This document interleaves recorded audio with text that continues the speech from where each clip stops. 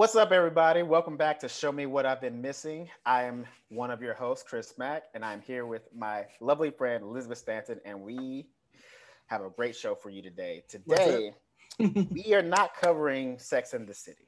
Today is our special episode, and we are covering one of my favorite movies of all time, The Mask of Zorro. The tables have turned. I've never seen it. So somehow in my travels, I never saw it. I don't know, like that, dude. And that's so like when you told me that you hadn't seen this movie, that like it shocked me. Not in the sense of like, oh my god, I can't believe you haven't seen it, but like it's so in our wheelhouse of things that we were supposed to see as we grew up. Like I remember all the ads. I remember the trailer for it like crazy. Oh, here's the thing. Another added little piece of trivia to it. This is a 1998 film.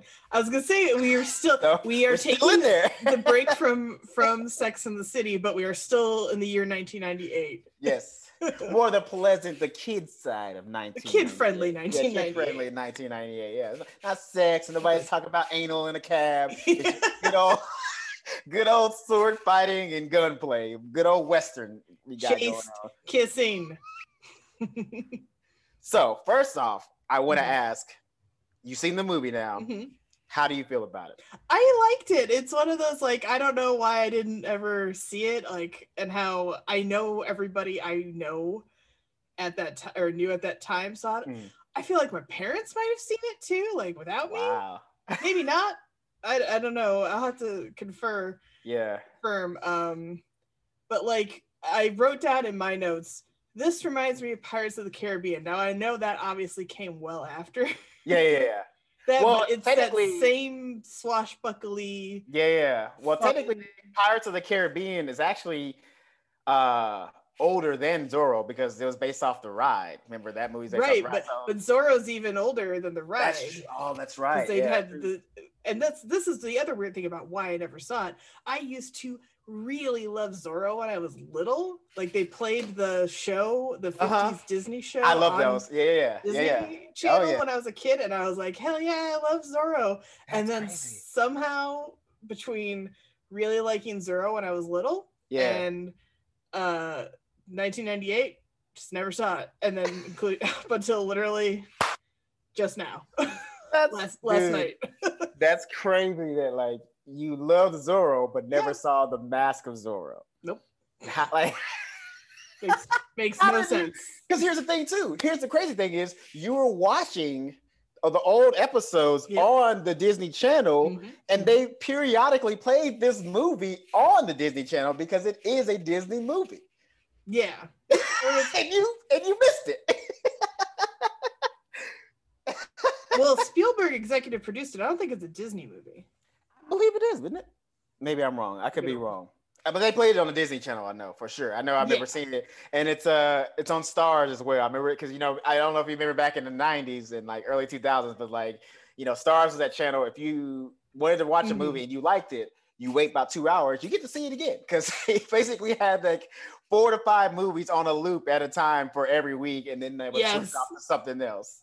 That's how I've seen some movies like 8 million times and like just never broke with it. No, so this is technically distributed by Sony and TriStar and Amblin Entertainment, Spielberg's company. So gotcha. But it does. That's why the Pirates of the Caribbean comparison fits though, because it feels like it could be like a Disney family movie. That's why I feel like that. Yeah. Because there's nothing like. I read in the trivia that Robert Rodriguez was considered to direct this, and then he wanted to do like a crazy hard R, and they were like, "No, get out of here! No, you can't show Salma Hayek's boobs during Zorro. Get out!" Oh man, weirdo, dude. I mean, here's the thing. Now that I have seen this movie, and now that I didn't know that was a thing, but now I kind of want to see a Robert. I kind of want to see the hard R. Yeah, I would like to see that because here's the thing. We already got some pretty, imagine the sex scenes in that movie because you saw this basically in this movie, there was 2 sex scenes. I don't care what you say. Between the dance scene, the dance scene and then the little fight scene that Catherine Zeta and Antonio had. Dress fall apart moment. I don't care what y'all say. Those are two sex scenes because that shit was hot. It was. I think I wrote, ooh, it's sexy sword fight time. And it was. And it was. I mean, oh man. Okay, so that was. You lead me through it because I like took a chill approach to watching. I took notes and everything like that, but you've seen it more than I have, so lead me through your questions, comments, concerns. I mean, well, here's the thing. To me, this is watching it as an adult is totally different now, and I'm noticing things which is like you can tell it's very of the time. Like Anthony Hopkins and Stuart Wilson. Anthony Hopkins plays Jesus Christ. Don. Oh, I get it. Don Diego de la Vega. De la Vega, yeah, he plays De la Vega, and then Stuart Wilson plays Don Rafael. Supposed to be Spanish, no accents. They were just regular. Yeah. I was ready, and then there was no accent, and I was like, ugh. Hilaria Baldwin, they ain't. Look, here's the thing. Yeah, by the way, we're watching Anthony Hopkins, both great actors. And it's like that was the thing that upset me a little bit because like here's the thing, I get it, they're both great actors. Mm-hmm. I love them to death, love watching everything that they do. They both can play great villains and they both can play the good guy very well. But like this is so 98 because nobody give a fuck about accent. Like the only two people that had an accent was Antonio Banderas, who's already Spanish. Yeah. And Catherine Zeta, who's British, but put on an accent. And you're like, she is Welsh, as is Anthony Hopkins. So that's funny that they play father and daughter because they're both Welsh. Well, here's also the funny thing is like the fact that if you see in the movie, his wife has an accent. Yeah. His girl has an accent. No accent. He spends an entire 20 years in a Mexican prison. No accent. Not even by accident. Just now he still comes out as like classically British sounding as possible, which is Hannibal Lecter carving V's into people. And that's the thing too. Is like a lot of people don't know this, but like I actually have a few Spanish friends, and so most of them that do know English, they do learn, as I say, the King's English. Oh, okay. Or the Queen's English. So like they do learn English in the proper way. But here's the thing, even with that, they still have an accent. Like they say certain words with the British accent on it, a few words here and there. But for the most part, when they're speaking English, they still have an accent. So I'm like, how are these two prominent men of Spaniard descent in the class don't have an accent? Just zero, none. Nobody learns English that well, especially back then. This was like supposed to be what, the 1800s or something. Early like 1800s, 1821, I think is when it starts. Yeah, I think it's when it's 1821. They wouldn't have had accents like that. Oh, they would have sounded like Spaniards. Yeah. They would sound like Spaniards, especially too like. If they're going around there, in California, this is like when when California still belonged to Mexico. So you're speaking Spanish all over the place, yada, yada, yada. And y'all still have these British accents. That don't make sense. Like Disney or fucking just drop the ball on that one. Well, no, the whole like independent California, independent from Spain and Mexico is what they were shooting for. Right. To run their own like fiefdom of neither here nor there. It was kind of interesting. And what did I write down? Like at the beginning, that little opening thing says like, oh, it's an unwanted leader who won't leave power. Interesting. Still relevant. Yeah, I know. Like people don't fucking learn. I mean that's the thing too, is like Don Rafael's whole plan was to buy California and make it its own country. Yeah. Which is so funny to me as a Texan, because Texas has been trying to do that. You guys are nuts. You're like for like 100 years. America, but also we are our own kingdom. And you need to respect that. I'm like, well, you're either or, bud. I don't know what you're doing. I remember, I don't know if you were aware of this, but like, it was so funny. Maybe like 6 years ago now. It was like right when I moved out here. Was like, it was a no bullshit, real conversation that people were having on the news about Texas annexing from America becoming its own thing. Like it was like a literal thing kind that of people were trying, like they thought was like, oh shit, is Texas about to be gone? Like, are we about to have to pay like a toll or a tax to get into Texas? Right. And I low key was mad. I'm like, I'm from there. What the fuck? Do I get a passport immediately? Like, what do I? I had just moved to LA, so I was like, oh, you fucking kidding me? Like, this is when y'all do it when I'm out of the country, basically. Yeah. I leave the country and you guys, or I leave the state and you guys become your own country. I see how it is. Also, Texas by the way, like the idea that Don Rafael was like, we're gonna buy California from Santa Ana with his own gold. Yeah, that's fucking gangster. That's gangster shit. I won't lie. Sometimes in movies like this, I am like, whatever about the plot. Who gives a fuck? Because that's not what it's about. Right. But I was like, trying to figure out what the whole deal was with the gold mines, and then they're like, oh, we're gonna sell it. Like he doesn't know this gold is here. Yeah. And we're gonna just stamp it with our own thing and say it's that. And I was like, oh, and then I was left wondering, how does he not know the gold is there? Is it just like he doesn't know that mine exists? Yeah, that's probably what it was. Yeah. I mean, because like easily answered. Not at the time, Santa Ana was fighting with the Americans. Mm-hmm. So, he was all occupied with that shit. So he probably wouldn't know the little mine outside of California. Right. That's like shit that probably would have been brought to him later if Don Rafael was actually, loyal to Spain. Right.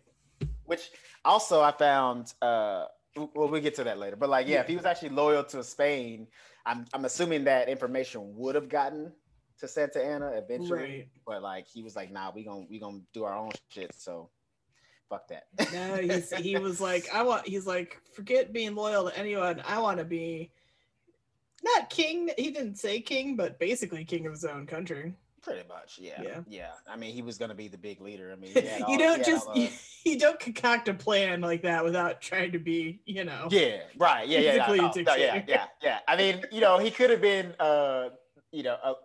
a little bit like Thanos about it, being like, "Hey, I'm doing it for the people." But right? Like, nah, this is for me. He did kind of imply that, at least as that was bullshit. You talking about when he? But I knew he was lying. Yeah. Because there was that moment where he said to the people, he's like, "You're neither cared for by Spain nor you're really cared for by Mexico, right? Because they're like indigenous people to America, or, right? What is known as America. Yeah. So he's kind of theoretically calling out like, hey, no one gives a shit about you, but I do. Right. But then of course he's like, was like, I might try to fucking murder you all. Well, that's the thing. But you can't come back. Okay, so like 20 years ago, he was just picking peasants out of a crowd and was like, execute these three just for fun. Like, I know we lost the war and California is about to go back to Mexico, but like, right. Fuck these peasants real quick one time. Let's put them on. They're just like 20 years ago, he was killing people at random and just like, at pretty much whenever he just had, a thought in his head of like killing somebody, he was just having them executed. And then he comes back and he's like, hey, I'm doing this for y'all. Nah, bro. You can tell. You think there's one person in that crowd who's like, hold on, I want to hear what he's saying. Nah, none of them give a fuck. Don Rafael's got some points. Nah. And everybody's like, Dave, shut up. You know what though? Real talk, probably. There is at least one person who's like, hold on. He's like, I'm not trying to be contrarian here, but Don Rafael's not wrong. Mexico doesn't care about us, and California or Spain doesn't. We could be our own country. And I was like, Steve, God damn it. Yeah, well, I mean, it's one of those things where Steve, it's like, we are locked in this cage and they're trying to blow up the mine. Now is not the time. Like, guys, hear him out. Hold up. I mean, he came in a fancy boat. He must really care. Like, he came all the way from Spain just to tell us this. Let's hear what he's got to say. He brought his hot daughter all the way from Spain. Let's hear him out. Oh my gosh, she is so hot in this movie. Oh my god, dude. When I was a kid, talk about heartbreak. When I found out that she wasn't Spanish, when I found out Catherine Zeta-Jones was not Spanish, I felt betrayal of the highest level because she's so hot in this movie with the Spanish accent, and I mean she already has like the naturally dark or tannin skin, you know what I mean? So like they had to do a lot of makeup, and you know she was all fierce and fighting swords and just looking just delicious, and then you know you hear her on the interview and she's like, I'm Welsh, and you're like, it was like God, I was like, nothing's real anymore. Everything is a lie. Everything is a lie. Fuck Hollywood, and now I'm in the business. Hollywood's but whatever. Fake as hell. I mean, it is, but like it is. You know, I understand the fakeness of it now, so I'm not as betrayed. But as a kid, you couldn't like. I mean, I was like, man, but in that regard too, I was also ignorant because I thought she was Mexican and not Spanish. Mm-hmm. I didn't know there was a difference between Spanish and Mexican. I thought that's just. Oh yeah, no, Spain are the colonizers. Yeah, European colonizers coming in, and right. You know, I think people and I used to too, like really equate like Spain and Mexico are the same. It is they're both like Latino, Latinx, or whatever, and it is not the same. No. Spain is Europe. Right. Being from Spain makes you European. Being from Mexico, South America in general, that is Latinx. That's very, very different. Now, that's what's funny. I know we talked before about Anthony Hopkins having bright blue eyes and wearing tan makeup as Don De La Vega. Right. Yeah. And that's definitely an issue because it is. But I forgave it. But at the same time, if you consider that there is European influence in Mexico, and then you can't assume like every Mexican person has brown hair and brown eyes. It's not just not quite how it works. Well, that's why, and that's the thing too, is like now that I've grown up and like I've met Spanish people, like actually a friend of mine, she has like these bright green eyes and she's Spanish, but I was like, you realize that actually makes sense for Don De La Vega and Don Rafael to kind of look more European because that's what Spaniards are. They are European descent, and they just happen to speak Spanish. That's really all it is. Just white guys that speak Spanish. That's really all. And I saw, of all things, I'm always referencing TikTok because I spend way too much time on it. But there's 3 guys there. One is from Mexico, one is from Colombia, and one is from Spain. And they all speak Spanish, but the Spanish between those 3 countries is very, very different. And so they'll say a word in each respective thing. And sometimes there's similarities. Actually, so more often than not, there's similarities between the Mexican and Colombian Spanish, and then the European Spanish is very, very different too. It's really interesting. Well, that's like, I mean, it's like us, like somebody from Texas speaks English. Right. Not the same way that somebody from England speaks English. Yeah. You know what I mean? So like that's so that like Spain is like the England of Spanish. Oh, for sure. Yeah. You got like Colombia or something like that. That's like our South. That's like their South. You know what I mean? Like that's like the Texas of Spaniards. You know what I mean? Yeah. But it is funny that a guy from Spain is playing basically a Mexican hero. Yeah. Antonio Banderas is Zorro, but I mean, but at least they did that part, right? At least they didn't have like a white guy come in with a tan and like, no accent being Zorro. At least they got somebody who already had, like. Hey there, I'm Zorro. How you doing? Yeah. Somebody from like. Someone from. I'm from the Midwest. Oh hell no! I'm Zorro. Oh geez. Oh geez. They really crack it down on you here. All right, hang on. Shooting. Oh geez, they got swords. Oh, hang on, let me set you guys free here. Hang on one sec. Whoop, just trying to squeeze by. Just gotta get on my trusty speed here. Let me just squeeze by you here real quick. Actually, now I want to see that. I want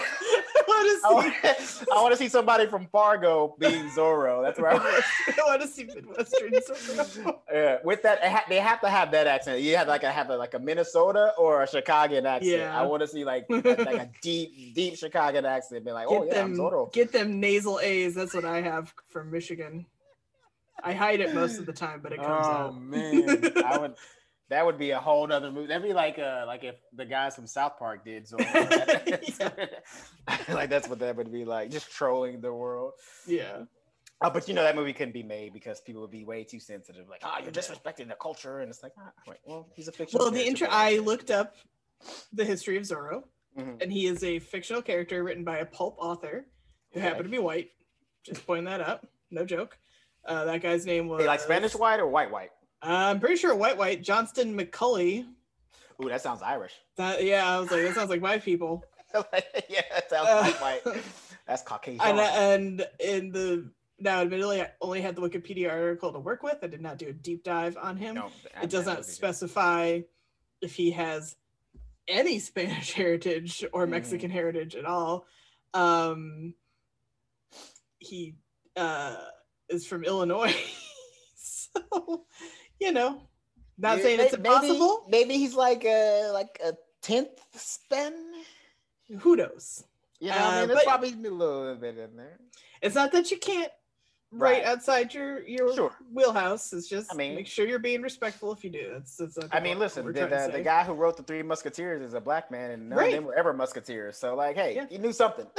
Yeah. So, just, if you're gonna, like I said, if you're gonna be outside your wheelhouse, just make sure you're being respectful. Do your research. Yeah, do your research and be respectful. That's what's up. That's true. Be respectful, that part.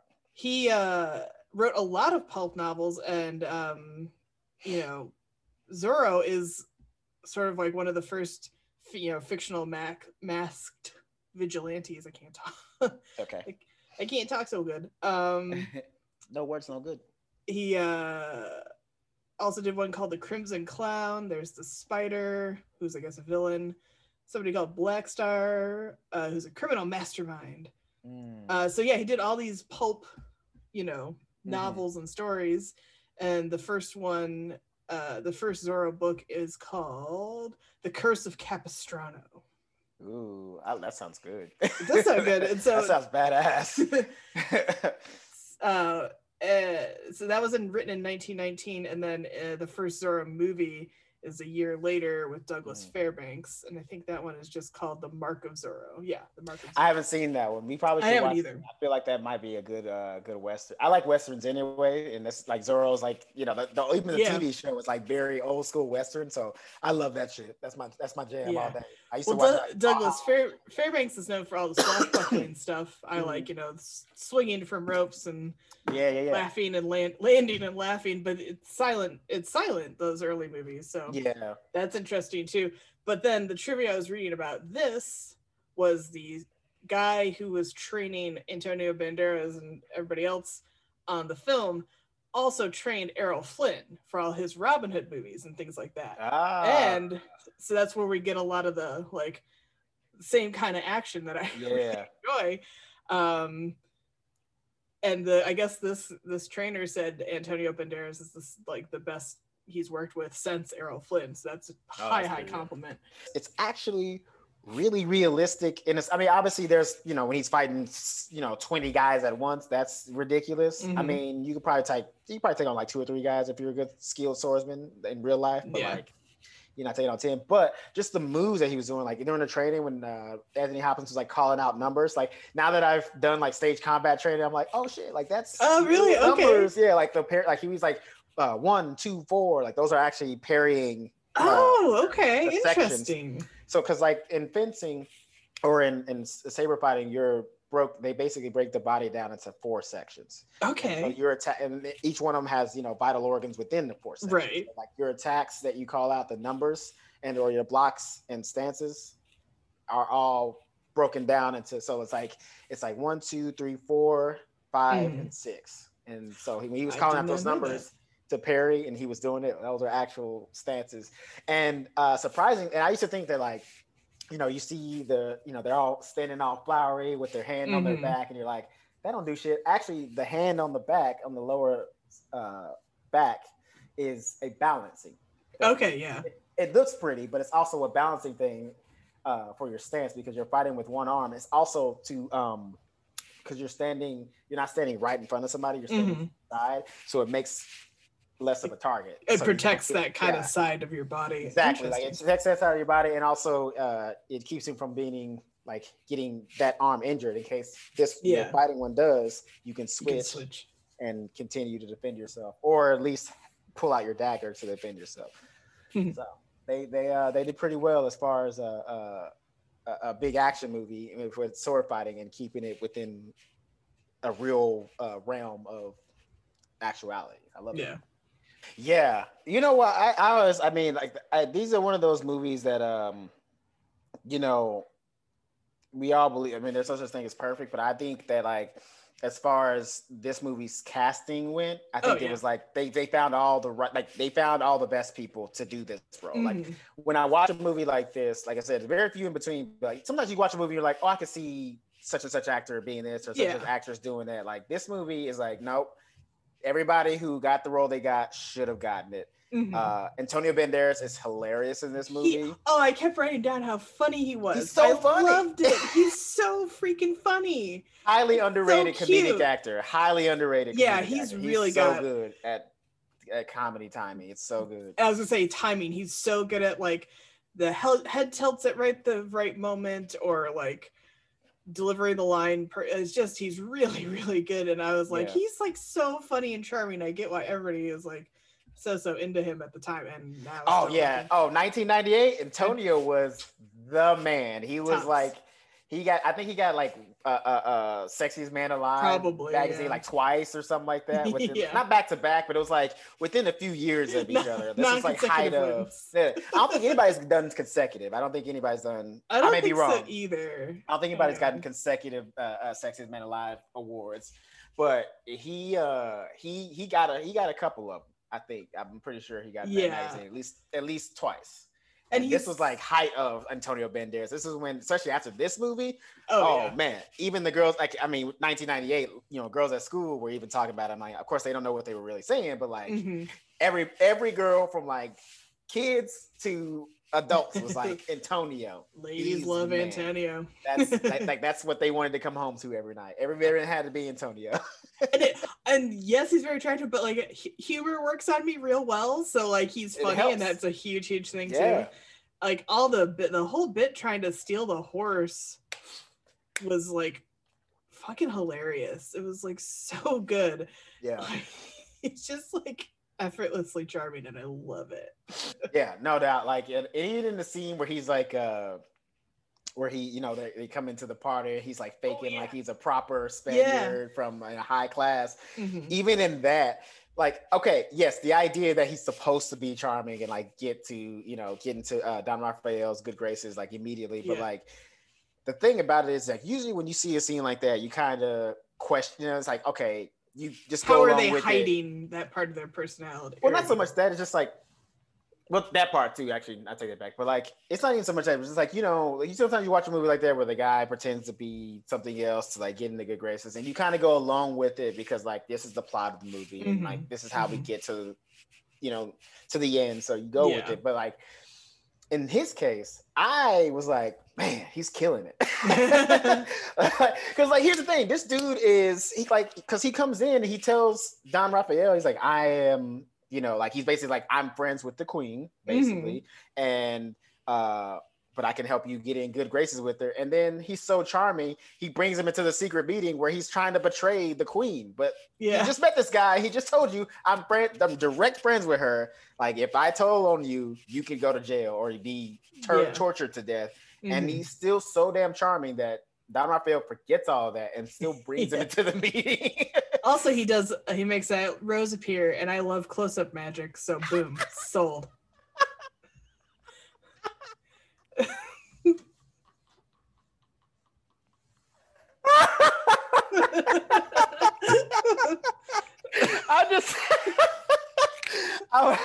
I'm laughing because like I'm picturing like, you know, 12-year-old Elizabeth just be like just giddy, super giddy. Fucking adult Elizabeth sitting on her bed was like, oh yeah, you made a rose appear. God, I love that shit. It's my favorite thing. It's my favorite thing in the world. Whenever people are like, oh, magicians, I'm like, yeah, magicians suck. I fucking love stage magic. Oh my god! I don't know when it became so cool to hate magic, but like I don't either. I love it. Fucking delightful. It's so cool. Yeah, it's fun. Like I was like close-up magic has always been. I've always been a little bit jealous of people that can do that because like it's such a good party trick. And example in the movie, bust out the rose. Panty dropper move, man. It's great. like, you know, he didn't do nothing crazy. He was like, he didn't bring out a deck of cards. It was like, pick one and none of that shit. Like, just a little bow, I didn't know where that flower was before, and suddenly he had a flower, and I was like, hell yeah, I love it. That's the kind of close-up magic I like. I mean, you know, like I like stage magic too. Don't get me wrong. That was like my jam. But like, you know, close-up magic. I hate when people want to do card tricks. Like when you pull out a hand of cards, I'm like, why do you just walk around with that in case? Like I hate it. Yeah. but making a rose appear real quick or something like that, I'm cool with it. You know, make a coin disappear real quick. That's cool. Like do that at a party. Don't bring fucking cards to the party. Don't try to upstage me with your deck of cards. Yeah, because like it's like the guy who comes to the party with his guitar. Okay, we get it. You can play guitar. Like here's the thing, I'm not a hater. If you can play and you're good and you can sing, cool. But like, this is a party. If it was like an album release party and you were the artist, cool. Have a guitar there. Maybe you're gonna do a live show, but just random guy brought a guitar to the party. So like, you basically made it a point to try to take over the party. That's what you're doing with your guitar. Yeah. Is you make it a point to be the center of attention. And that's the same thing too with like fucking people who bring like cards to do card tricks. You just made it a point to try to be the center of attention. I hate it. Hate it. But when you do a little move like that, when you're infiltrating a party with your mentor / pretend butler, I'm all for it. Charming. So charming. Charming. That's just cool. So good. And that's the thing too. Like, he was so damn charming. He dances with the guy's daughter, which embarrasses him, and he still gets invited to the secret, taking over the country meeting. Yeah. Like, because you remember after that dance, which was so hot. I don't care what anybody says. That dance scene is sexy tango. I wrote down sexy tango time. I don't know if I was more attracted to Catherine or Antonio in that scene. I don't know. I'm still confused. Yeah. That dance scene. I'm like, I don't know who's sexier. Because also too, their chemistry between each other, Catherine Zeta-Jones and Antonio Banderas. You couldn't convince me that they didn't want to or did not fuck. I'm sorry. This is the way they were too damn hot together. Nobody is that hot together if they either didn't want to or did. You know what I'm saying? Yeah. Because like even when they after the fight scene, I don't know. Maybe this is just because like I know, but I've always been told like if you got to do a kissing scene, the polite, professional way to do it is you always do closed mouth, just on the lips, and like you kind of make it look like you're making out, but you never open mouth kiss. Right. Usually, if you open mouth kiss, there's on a production that's usually like it's a kind of a way of letting somebody know that you're attracted to them. And if you watch right after they have the sword fight scene, before he kisses her and runs out, immediately open mouth. They went straight in. I didn't catch they go straight in for the open mouth kiss. There was no like lips touch it. It was just bow open in there. I'm like, they fucked, yo. But was he married? Was he married to Melody Griffith at the time? You're like, Elizabeth, that doesn't matter. I'm sorry. Did we not just have Jada Pinkett Smith in an entanglement with August Alsina? They were married in '98. That's all I'm saying. Listen. Okay. What? And the same thing. Mr. and Mrs. Smith. You know what I'm saying? Angelina and Brad were not married at that time, but they definitely got it in, and the evidence was there after that movie came out. People just have good chemistry, though. I don't. You're like, not that good. Because even that chemistry, like if you ever watched like after Wonder Woman, Gal Gadot and Chris Pine's energy in interviews, I'm pretty sure they smashed. If not, they wanted to.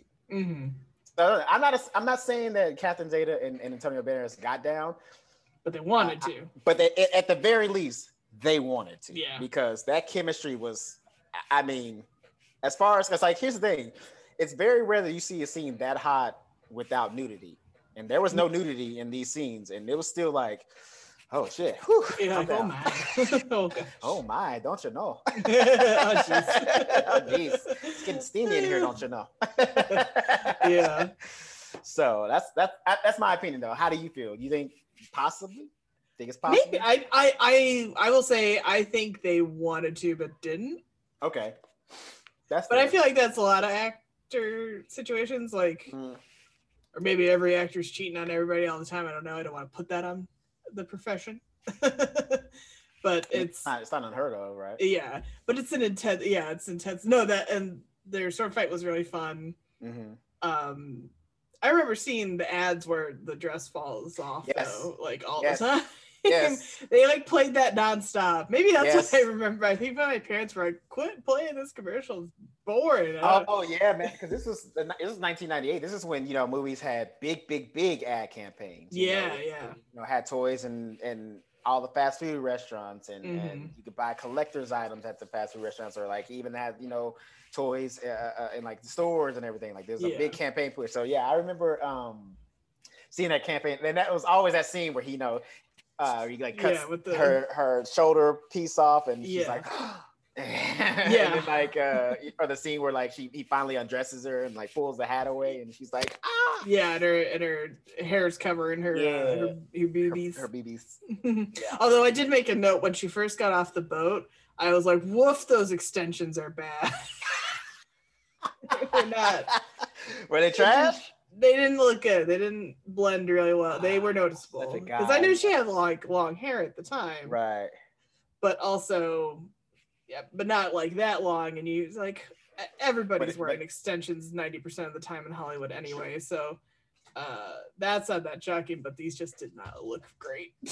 They were. I mean, yeah. Now that I'm thinking back on it, her hair did look like no shit, like a weave, like you could tell. Straggly, like little hair action in there. the real hair probably stops somewhere around the shoulder, and then they gotta get the fake hair though to get it back to like her mid back / above her butt. Oh yeah, especially the scene where like he takes the hat away and she's like naked and that's covering. I was like, oh yeah. That for sure. The real hair stops and then the extensions to covers the rest. I don't think any very few ladies' hair is truly thick enough to hang in front of your boobs and keep it covered.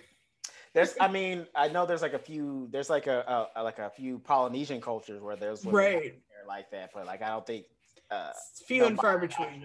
Yeah, nobody in America is probably rocking that. No. Unless they grew up on like a hippie commune or something like that, maybe. His hair falls out when it decides to. You don't cut it.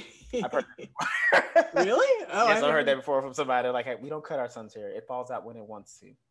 I think little boys with long hair could be so cute, and it's fine. I'm not saying you have to cut it. Just that idea behind it. It's like, just say you didn't want to cut it. That's all. Like, don't make it we just let it do what it does. Like, stop it. So I want to talk about Anthony Hopkins again. Go for it. Yes. For context, because he was 61 when this came out. Shut up. Are you serious? I'm dead serious. Damn. How old is this man? Is he like 99 years old? He is immortal. I think he is, because he literally looks basically the same as he did in this movie, which was over 20 years ago. Yeah. So I wrote Anthony Hopkins was Liam Neeson before Liam Neeson. Hilarious. He was though, but you could tell his age. He doesn't move a lot. He doesn't move a lot, but you also tell his age. It's like little things. I noticed it because here's why. I didn't realize he was that old. I thought he was like in his like mid 50s, maybe, or early 50s. I didn't know he was 61. That's crazy. But you can always tell an actor's age by the action that they do themselves. Like when he infiltrated the hacienda and he like handed the tray to the guys and he was like, hold this, and he punches. You can tell that was like a very old man punch. It was like the same. I don't know if you ever seen The Irishman. Yes, I was just gonna say The Irishman, where they're like, these men are in their 50s and they're sitting on a bed and then they go to get up and they're like, That's the scene that's also, but the scene that I really saw, it was like I almost felt bad, and I was like, oh no, because like, De Niro's up there in age. Oh yeah. And there's a scene where he has to like beat up somebody, and like he's kicking them while they're on the ground, and he has that old man like balance hand up, I was like, oh no, Danielle's old now. That's right. She's like 70 something, so it makes sense. But damn it. Well, the other interesting thing though in the trivia was he almost didn't do this because I guess he had really bad back pain. I don't know what from some previous injury or something, and so he wasn't going to do it. And then he got some kind of like cool laser back surgery apparently, and then felt great and was like, okay, sure, I'll be Zorro. So I'm sure there's still a lot of stuntman need in there for sure your 60-year-old Oscar-winning actor that you're probably not going to climb out of a grave. Now I kind of take back what I said about the accent thing, because if I was 61, I'd be like, fuck y'all, I ain't doing no accent. I'm Anthony Hopkins. What's good? Like, if you want me in your movie, I'm going to be me, and you guys will shoot around it. You figure it the fuck out. I'm not going to do accents. Fuck that. It's like when I saw he was in the Wolfman movie with Benicio del Toro. Spoiler alert for that movie, but don't worry about it. He's also a werewolf, and so at the end they both turn to werewolves and fight. And the movie was not good enough to keep me from not sitting there thinking at the end going, they didn't make him like get in the werewolf get up, right? I was like, this man's in his like 70s at this point. At this point, yeah. They probably like they're doing a full face cast on a 70-something-year-old actor to make him look like no way. And so then I feel like the entire ending, that's all I could think of. Well, here's the thing with Hollywood, they'll fucking try. So you gotta set boundaries. Like, they probably came to him and was like, hey, we have this costume for you. He was like, go fuck yourself. He's 70. Like, I was Hannibal fucking Lecter. You think you're gonna step to me and make me put on a fucking werewolf costume? Right. He straight up came to them, was like, you see that computer? CGI, bitch, get out. Yeah, that's me now. I'm not gonna sit in a chair for 6 hours to do like this werewolf on camera just so you do close-ups and then CGI the rest. You can CGI the whole fucking scene. Fuck y'all. But he did some fighting, although there's like two old dudes fighting at the end, basically, when you really think about it. Because I don't know how old the other actor is, but I think Stuart Wilson was in his 50s as well. Probably in his 50s as well. So they're it's old man fight. Yeah. I also wrote down Elena and my two dads. She lost two dads in one day. What a bummer. What a rough time that is. Here's the thing. And they killed each other. They killed each other. Talk about needing therapy. My God. Elena's, but that's the crazy thing about like kids' films and stuff like that. It's like truly she would have PTSD, but like after the whole mining, the mine debacle, the final scene, you just see her. She's just a happy mom. A year later, she's stories like to her little kids. It's like what? Like you think she would be intensely afraid of like fatherhood because she watched the two father figures in her life die in front of her, basically. But it's also, I feel like it's also too like, but it's fine. It kind of is fine because for that time period, people didn't know about no PTSD. You just move the fuck on with your life. You lose two dads and you go and be a wife. That's what you do. Yep. You don't dwell on that. Just keep on trucking. Just keep on trucking. Everything is fine. Well, they actually cover a little bit of that kind of situation in the next movie. So. Oh yeah. Yeah, there's the Legend of Zorro, and they have a son, and he's part of it. It's kind of like, you ever seen The Mummy Returns? Oh yeah. It's basically that, but Western with Zorro. Gotcha. Yeah. But it's good though. It's not as good as the first movie. It's not as fun. It's not as entertaining. But like, is it maybe not worth an episode? Probably. Nah, it ain't worth. To me, it ain't worth. I mean, watch it on your own if you want to. So audience at home, watch it. But we ain't gonna cover it. We're not taking that time. It's not as good. It's not as fun. The thing is too, because like even when this movie, there was still like kind of a maturity element to it. So they kind of it makes the movie, at least to me, better to watch as an adult. The second movie is strictly for kids. They went straight to kids with that one. Like, it's super cheesy, super corny. The action is like hella flimsy. Like you can tell that whomever made this movie, they were just trying to collect a little money off the success of the last movie. That's really all it was. And there was a big gap between Mask of Zorro and Legend of Zorro. There was like a several year gap, right? Yeah. Which is interesting because you would think they would be like, let's crank out another one. And they probably, I mean, you know how Hollywood is. They probably already had a script already ready to go, but there's probably a bunch of people who didn't want to do it because they probably like, you know, the execs came from up high and it's like, hey, we got to make this more kid friendly. And you know, if you got a director like Robert Rodriguez saying I want to make it gruesome, and they're saying no, and they brought it to like a PG-13. Now you're saying you want it to be PG? Nobody want to fuck with that. You know what I'm saying? That ain't fun. PG movies are never fun. Well, except for Pixar. But even Pixar, they scrape the line. Some of their shit is pretty immature. Yeah. I just watched In and Out recently. Oh, Inside Out. Yeah. Oh, Inside Out, man. Yeah. That's not a kid movie. I don't care what you say. Nope. That is not a kid's movie. I was a grown woman bawling her eyes out in the theater. I was like, life is so fucking hard. When the imaginary friend disappeared, oh God, I died. I was like, I watched it on Christmas Day. I was like, oh no. I was talking to her friend. I was like, why'd you make me watch this? Oh no, what a terrible Christmas Day choice. Oh God. It was counterbalanced. It was like Wonder Woman. Then I watched Soul. Then I watched In and Out. It was a good balance. It was a good range of emotions. It was almost cathartic. Fair enough. But I was gonna say the maturity thing is interesting because it takes a minute to get to Antonio Banderas, who's your lead. You get all the backstory with I keep messing Don De La Vega, and so you get like a whole arc with his situation before you ever get to young Zorro there, which is interesting because I feel like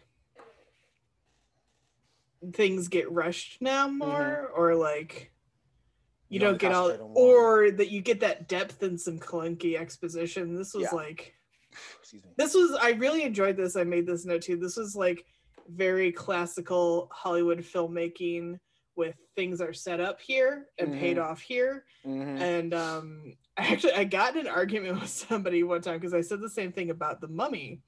And they're like, how is that classical Hollywood filmmaking? And I was like, I don't mean in the artistic, like high art, breaking rules sense. I was like, this follows, you set up, in Zorro, same thing in The Mummy, they set up like a certain move somebody does or something like that. It comes back at the end. Like in this, De La Vega like pulls somebody aside, or he pulls a rope or something in the beginning and like saves Antonio Banderas' character and his brother. Right. And then later in the movie, Antonio does the same thing for him. Yeah. Saves him from like a gunshot in the moment. So it's like all those rhyming scenes are classical Hollywood filmmaking.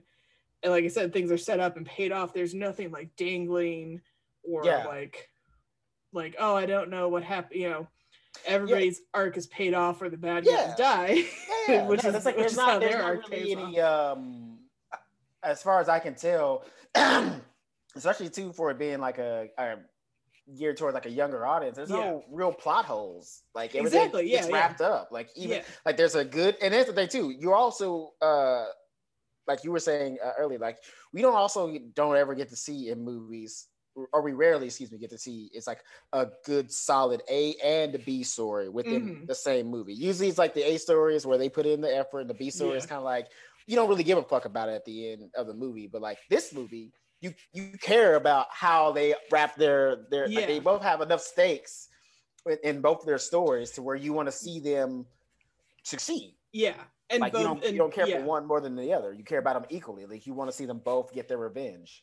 Yeah, both the Zorros have their revenge that they want, and then those, stories intersect nicely with like, well, you taught me to do seek revenge, but not this way, and now you're going to do it the way you told me not to, and bringing it all together. And then, of course, he doesn't really follow through with his revenge. Sure, older Zorro. Right.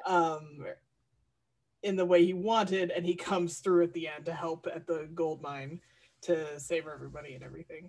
Yeah. Well, you can see the maturity in him. Like, I mean, but that's the thing too.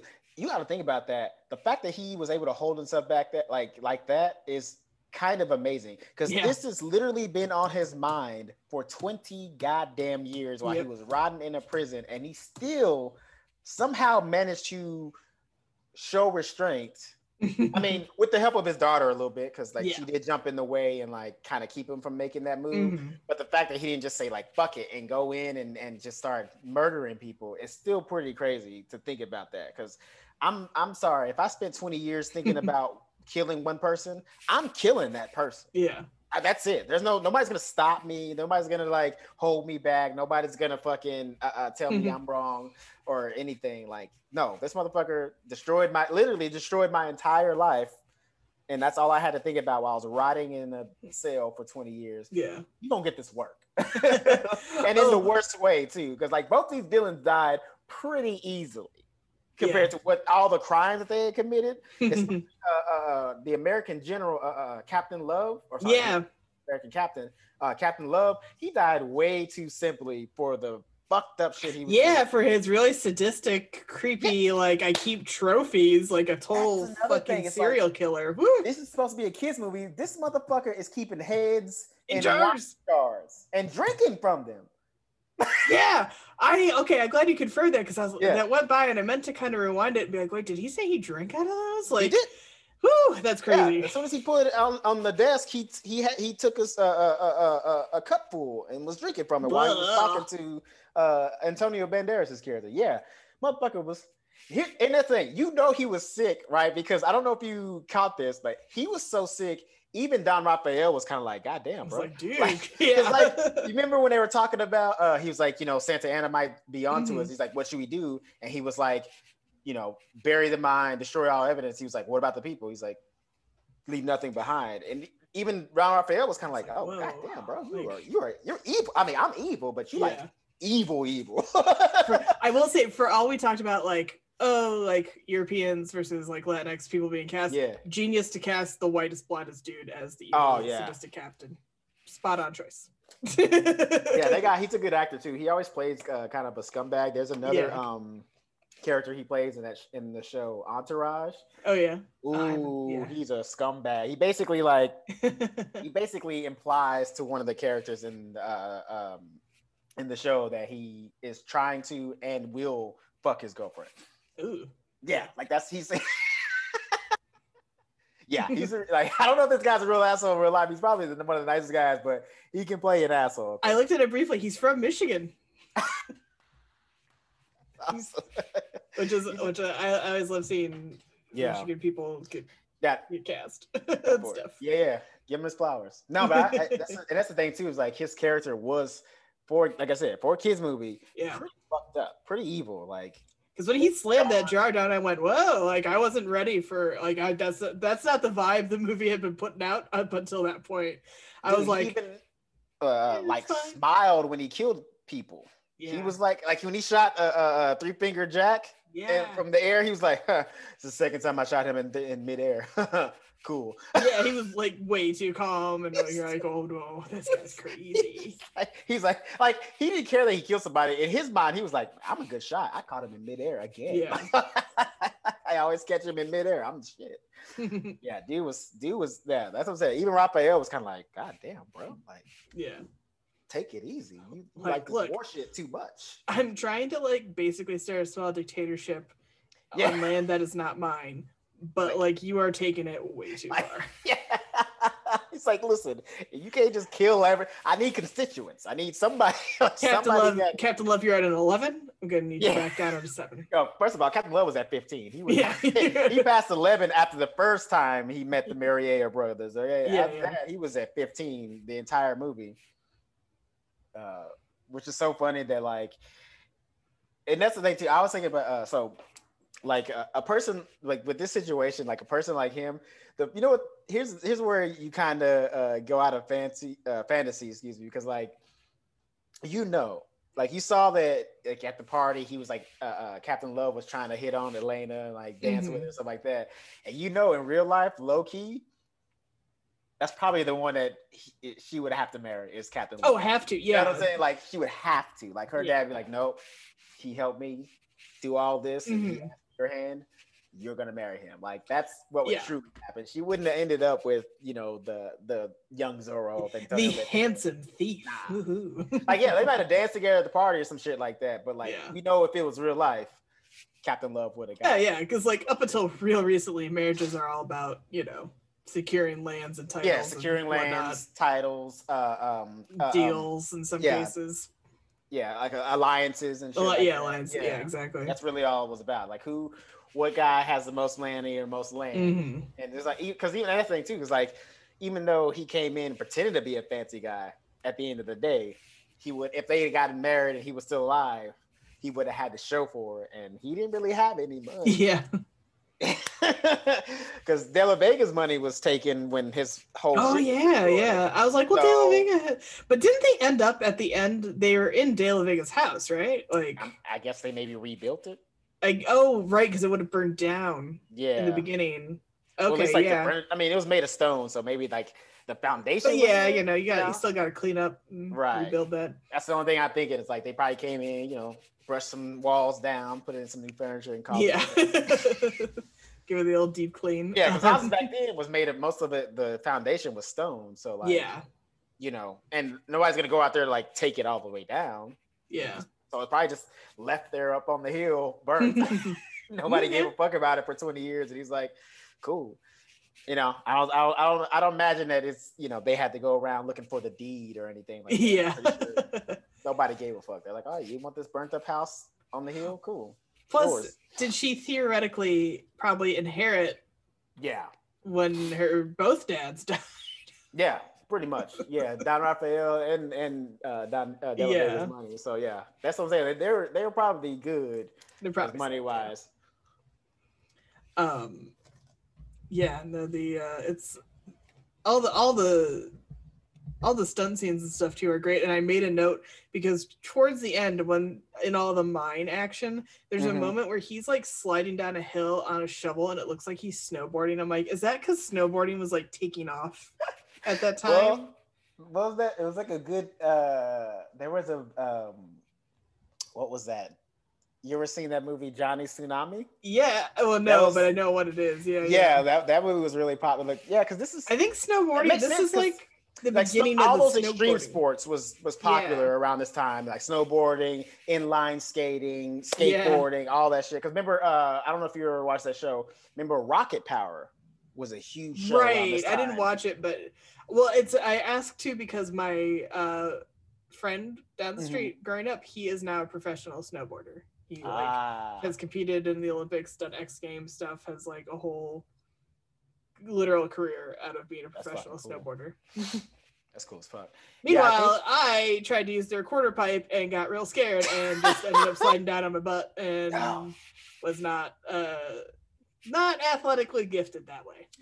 I was always good on inline skates, but when it came to skateboards, I didn't take a chance. I was way more scared. Like I would try tricks and shit like that when I was inline skating, but somebody threw a board on me. I'm doing the basic I can stay on it move. He and his brother were away into skateboarding and stuff, and very kindly tried to teach me to ollie at the time, and I didn't get it and was not good at it. So yeah, I stuck to my rollerblades. What up?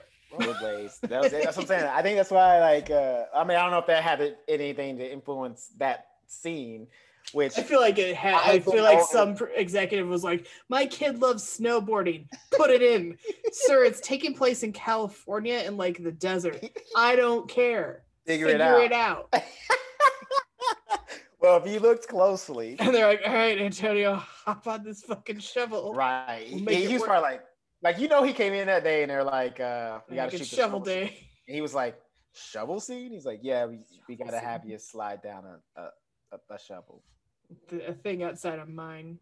Right.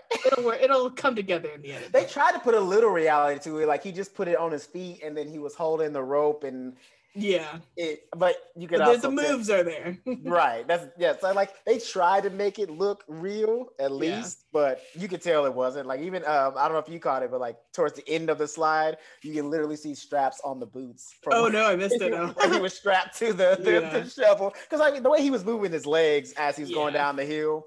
Very snowboarder. If he just went straight down, like just holding it and just leg straight, would have been more believable, but he was like weaving, like he was. Yeah, exactly. That's why it caught my eye because I was like, oh. That's where they lost it. It's like, dude, you were so close. You had the mechanics, and then you fucked it up trying to make it look cool. But I also read he did like as many of his own stunts as possible, which is always cool. I can see that because there was only a few. The only time I really didn't see his face was like I think I saw it 3 times. One, surprisingly, during the dance scene between him and Catherine Zeta-Jones. Oh, yeah. At the beginning when they're doing like the crane shot, the overhead. Neither one of them are dancing. I was gonna say I was watching that and there's a lot of cuts in that and I was like, yeah, they have chemistry, but are they? I know she went on to do Chicago and everything, but she also she admitted to training her ass off to do that. I'm sure they learned the whole dance and they probably shot it with them doing it. You know what I'm saying? But like anything I know fancy. At least the initial like when they first started the dance and it was the overhead shot. Yeah. It wasn't Antonio or Catherine in that. And then there was when he was fighting the henchman, like the night he was trying to steal the horse. Yeah. Fighting the henchman. There was a couple little shots of him where you can tell it was a stunt guy. And then in the last scene when he's escaping the hacienda to get out, there was a couple of shots of him. You could tell it was the when he got up on the table and was doing the fighting. That was the stunt man. But for the most part, it was mostly Antonio. I could tell. Yeah, it was, and that's respect. That was like you know before Tom Cruise was out here doing all his stunts like a crazy man. Tom Cruise, if I can't die doing it, I don't want to do it. I mean, that's pretty much the life he's living. Yeah.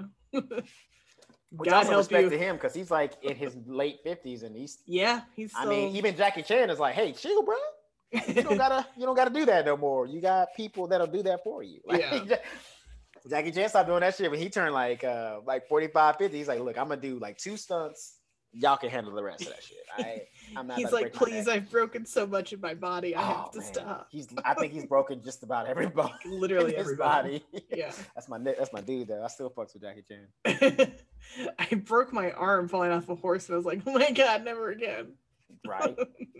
And you know, and that's the thing too, because Jackie Chan was crazy. He would break his arm, come back the next day in a cast, like, hey, just paint over it, make it look like a jacket. I'm gonna ride the horse again. Like that's an insane dude. Like he did that. He did that for like one of his early movies. He like broke his ankle. They put a cast on it. They put like a fake rubber boot on his foot to make it look like a shoe, and then just put the pants over it. He like did the stunt the next day. He's fucking crazy. I love it. Oh, okay. So let's talk about this. Okay. Always had a problem with this, even as a kid. Antonio Banderas, his brother, and his partner, Three Finger Jack, they're bandits. You telling me he didn't pick up any fighting skills while being a bandit? Even enough to get just like parry and get away, just like a little bit. Swords are expensive. You think? Okay. First of all, they robbed payloads, so they had the money. Secondly, everybody was rocking swords back then, basically. But they ran out of money all the time. So not the peasants, but like you tell me he couldn't have knocked out a soldier once at a time or something like that and got a weapon from him, or like traded some gold or silver for a weapon like that. That just I think he had fighting skills in the sense of like inelegant scrapping and brawling. Yeah, but as like an actual like sword fighter, like properly matched with another sword fighter guy who would have all this training, like the Captain Love or Don Raphael or even Zorro, who have all these years of training or whatever. No, I don't think he would have picked up those skills. No. I'm with that, like the proper training. I'm with that, but like. He didn't like when they have the little whimsical scene of like him trying to fight Anthony Hopkins while he's pretending to be hobbled. That's always that like you're not good enough to fight him. Scene. Like he didn't stand any chance. Like I know he was drunk and shit like that, but like, bruh, you didn't get one hit. Like even this like man half your age isn't late. But I think he was drunk. I think they were just really hammering home that he was drunk and not. I don't know, because even because we were talking Pirates of the Caribbean. Even the lowest pirate on the ship got skills. They got sword fighting skills. You know what I'm saying? Like they can at least take that. Like whenever the British officers always attack their boats, they can at least kill one or two British officers before they get shot or stabbed by somebody else. Like, so you tell me the lowest person on a ship has more skills than a bandit who's been around for many years? I mean, I'm assuming he's at least in his mid-20s at this point. So I'm assuming he's probably been a bandit for most of his teens. You didn't pick up a little bit of sword skills just by accident? I mean, hell, I've learned karate by accident. How do you learn karate by accident? You watch enough kung fu movies, you're going to learn something, at least a block or something. That's not real. That's like all moves for camera. Yes, but I'm saying it's based in reality. You at least learn how to block a punch by accident. I mean, you know what I mean? Like, look, I've watched all of Cobra Kai, and I'm like, I want to do karate now. I mean, listen, I'm just saying, like, I just don't believe that he would have that low level of skills, even as a brawler. Like, even as a brawler, if you get to fight somebody with some skill, you can hit them by accident. Were they more into guns though? Was that more their thing? Because the brother had the gun that he killed himself with, right? Which was rough. But again, which reminds me, yeah, I was like, whoa, that's intense. Oh yeah, you weren't ready for that one. I wasn't ready for that either. Because again, like most of the vibe of the movie is like, look at him running around trying to get on that horse. Oh, so fun. Right. And then it's like, boom, like boom in the chest, and then like, I keep your brother's head in a fucking jar. Here it is. Also, too, that's another thing too. Like, this is a kids movie. Not only is it a suicide, he watched him commit the suicide. Like, he saw it. Yeah.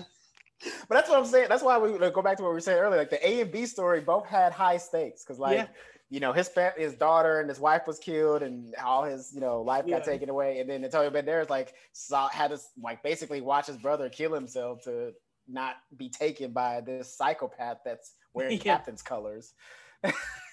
Like, it's intense. I'm sorry, go ahead. What were you saying? Oh no, I was thinking to answer your skill question. Mm-hmm.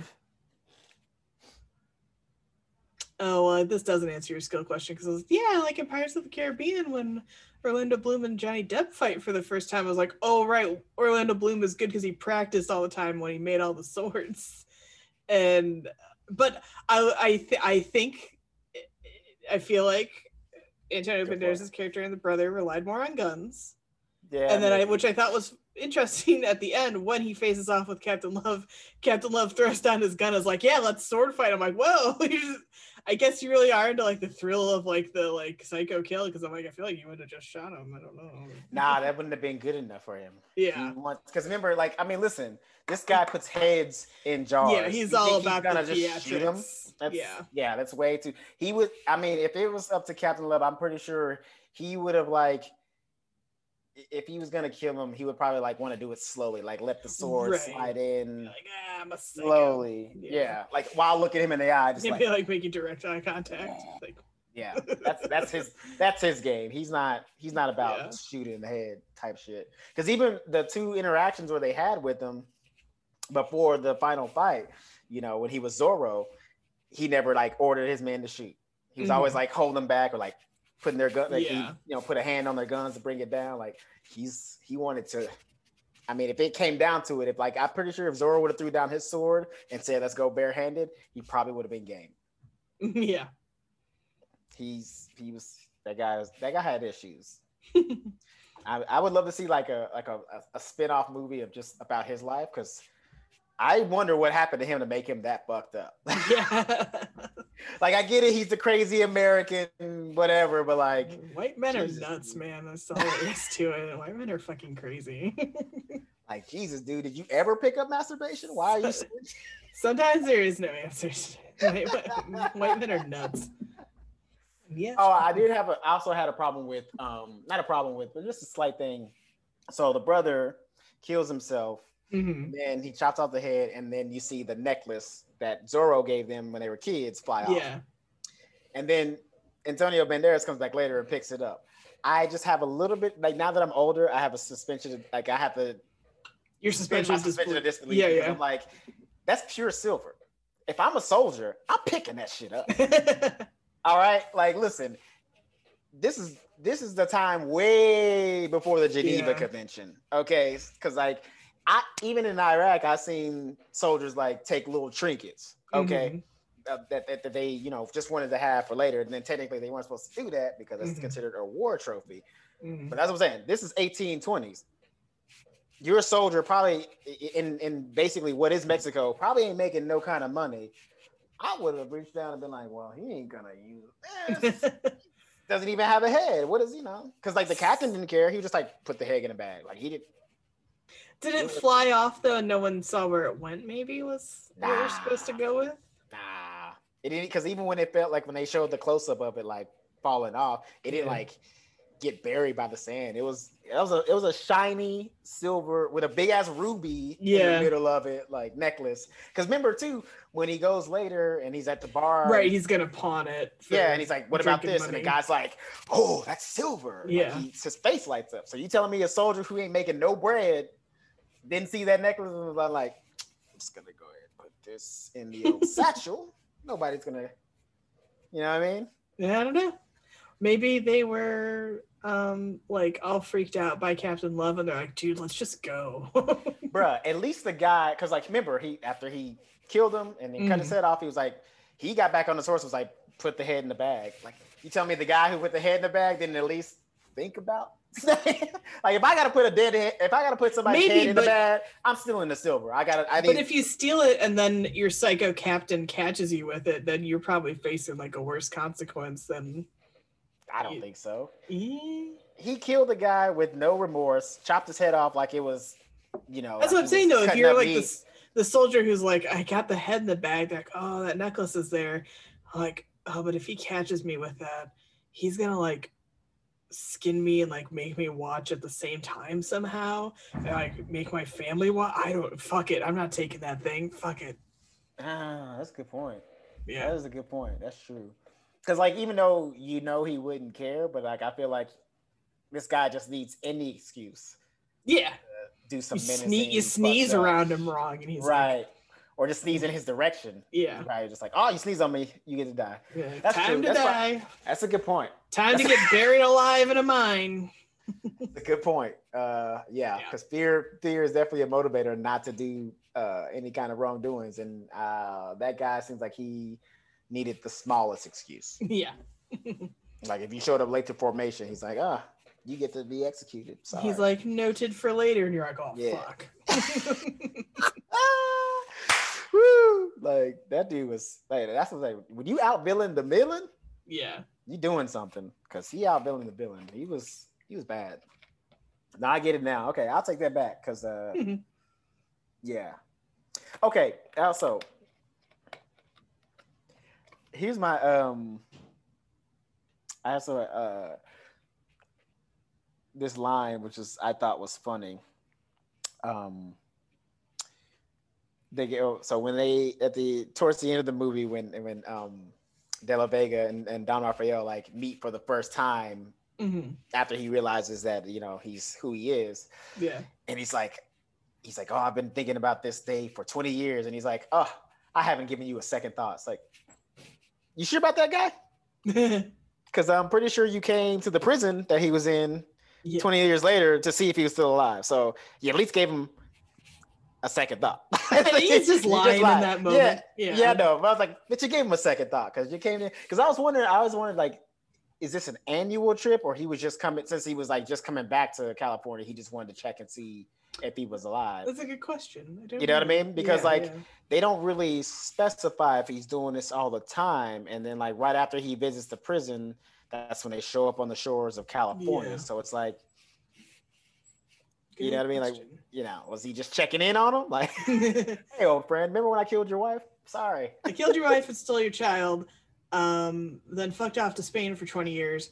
Right. Just checking in. How you doing? You alive? Are you dead? How you feeling? Okay. Well, that's the funny thing too. Is like him saying that. It's like, he was there in the prison when you came by to visit him. So it's kind of hard to say that you didn't give him a second thought when, you were clearly thinking about him when you came to see if he was dead or alive. Yeah. He was on your mind. Like, you know what I'm saying? Like you had some fear of maybe if he was still alive, there's a chance he could come back and fuck with your shit. Yeah. That's all intimidation and whatnot. I did like in the prison though when we got the I am Spartacus moment with everybody yelling, I am Zorro. Always like a good I am Spartacus moment. I'm here for it. Always makes me smile. Yeah, when I watch that scene, it's always like to me it reminds me. I mean, you've seen many of scenes like that. It's always in prison, but also it reminded me of you ever seen that movie Life with Eddie Murphy and Martin Lawrence? There's a scene like that. So it's set in the 40s, and they get sent to a prison, and like one of the prison inmates, like the warden lives on the property, and one of the prisoners gets into a relationship with this white woman, and they end up having a kid, and so the warden like brings the baby out and tries to like compare faces, and all the men step up like, I'm the dad, I'm the dad, and then like, you know, the warden just gets pissed off and runs away, and everybody's cheering and shit like that. I'm like, yeah, we've seen that before. But it's fine, it's whatever, you know. It's just another stepping stone to get to like the next movie, you know what I mean? Like I guess it's to show that like you know, he didn't keep to himself while he was in prison. He obviously made friends. Yeah. You know what I mean? And I'm assuming they wouldn't have stepped up that hard for him if they didn't know that he was Zorro. So I'm assuming that they knew that he was Zorro. Because as far as they're concerned, Zorro's like the good guy, and he's a man of the people. Yeah, you know, trying to keep the people from being screwed over. Yeah, Robin Hood type, because he's secretly, you know. Well, because Robin Hood was like a lord, you know, so he's doing it for the people. Right. He's like, man, the people are getting fucked over pretty hard. I'm here to help. Right. That's a good point. I also wrote down that I think Zorro's superpower is luck. Blind luck. I mean, isn't every like action hero's superpower luck? Especially Western action hero, because like none of the soldiers could.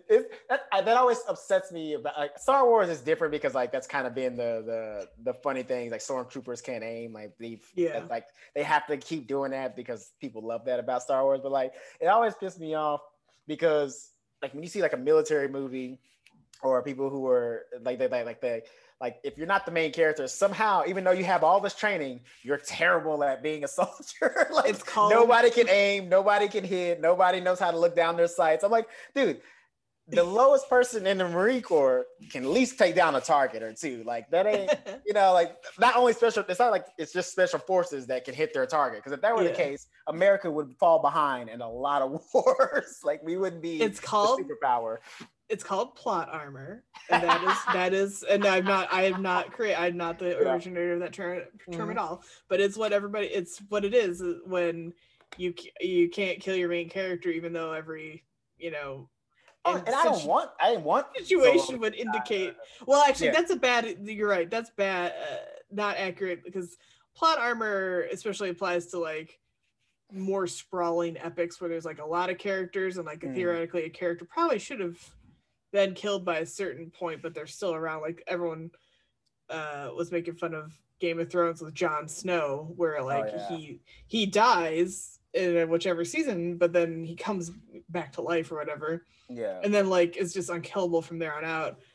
Even though like we're like, especially for a show that was like not realistic, obviously by any stretch, but like sort of going for a sense of realism, some reality, with the brutality of everything, for him to like constantly After survive. He came back from the dead, he didn't even get so much as a cut in a battle. Like he was just like, get off me, I'm invincible. But yeah, I feel like every action, you know, that's not why I don't always go to action movies or don't necessarily get into them, but like, yeah, of course they're not gonna get hit. I'm trying to think of. I mean, probably Die Hard's maybe the closest to where like he isn't so lucky and like bad shit keeps happening, but he does not immediately bounce back from it. Well, he gets. I mean, even in Die Hard, that's probably one of the better movies where they don't do that. Yeah. That's a great point that you brought up, because like he's walking around like bloody beat and shit like that. Yeah, he gets pretty beat up during that entire movie. Yeah, but there are a few points where like you know, he's getting shot at by bad guys and like somehow they don't hit him, like even a ricochet, because like he was like running between two metal fucking towers and like a ricochet would get you, bro. They're shooting a machine gun at you, but for the most part, they do. No, you can't hurt your hero. It's just not what you do. Even that's what I'm saying. Like even not even the shooting scenes. Like when he's going to try to steal the horse, and he ends up like, you know, the horse runs him into the I guess the break room of the guard. Yeah, whatever that thing was. they were just like playing cards. Really clear on what like, that building was. I'm gonna say the break room. Yeah. When he runs in there, like he just gets lucky. Like literally, the horse kicks two guys that are about to shoot him by blind luck. He didn't like tug on the horse or nothing. The horse just like happens to freak out. And it was like breaking with its like front hooves. It was like breaking those bunk beds. Like.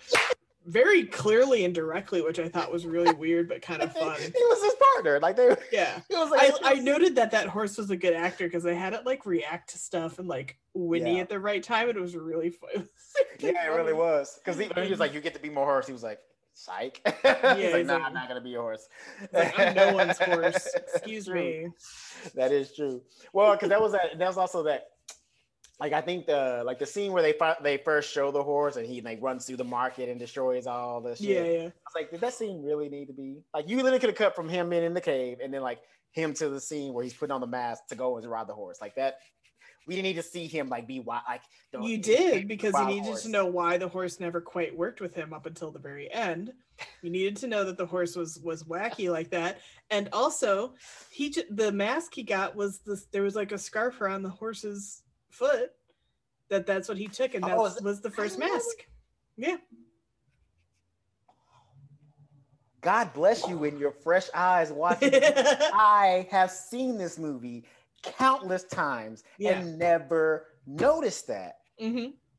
Yeah, the horse goes crazy in the market and he calms it and then looks down and there's like the scarf is wrapped around. I don't know. It wasn't like from an injury or anything. It just like was caught on the horse's leg. Yeah, from running around, and and then that's what he takes, and that's what he makes his first mask out of. Fuck. I know how you felt when I discovered H. John Benjamin and like that. I've seen this movie at least 10 times, if not more, and I never noticed that ever. That's crazy. Okay, now you do need the scene. Fuck it, I take that. I take it all back. Just for that little piece of knowledge alone, that's what the bandana he uses in the first Zorro outing. Mm-hmm. It's a little something that ties him to the horse, and it's a little. Okay, let me ask you this. Mm-hmm.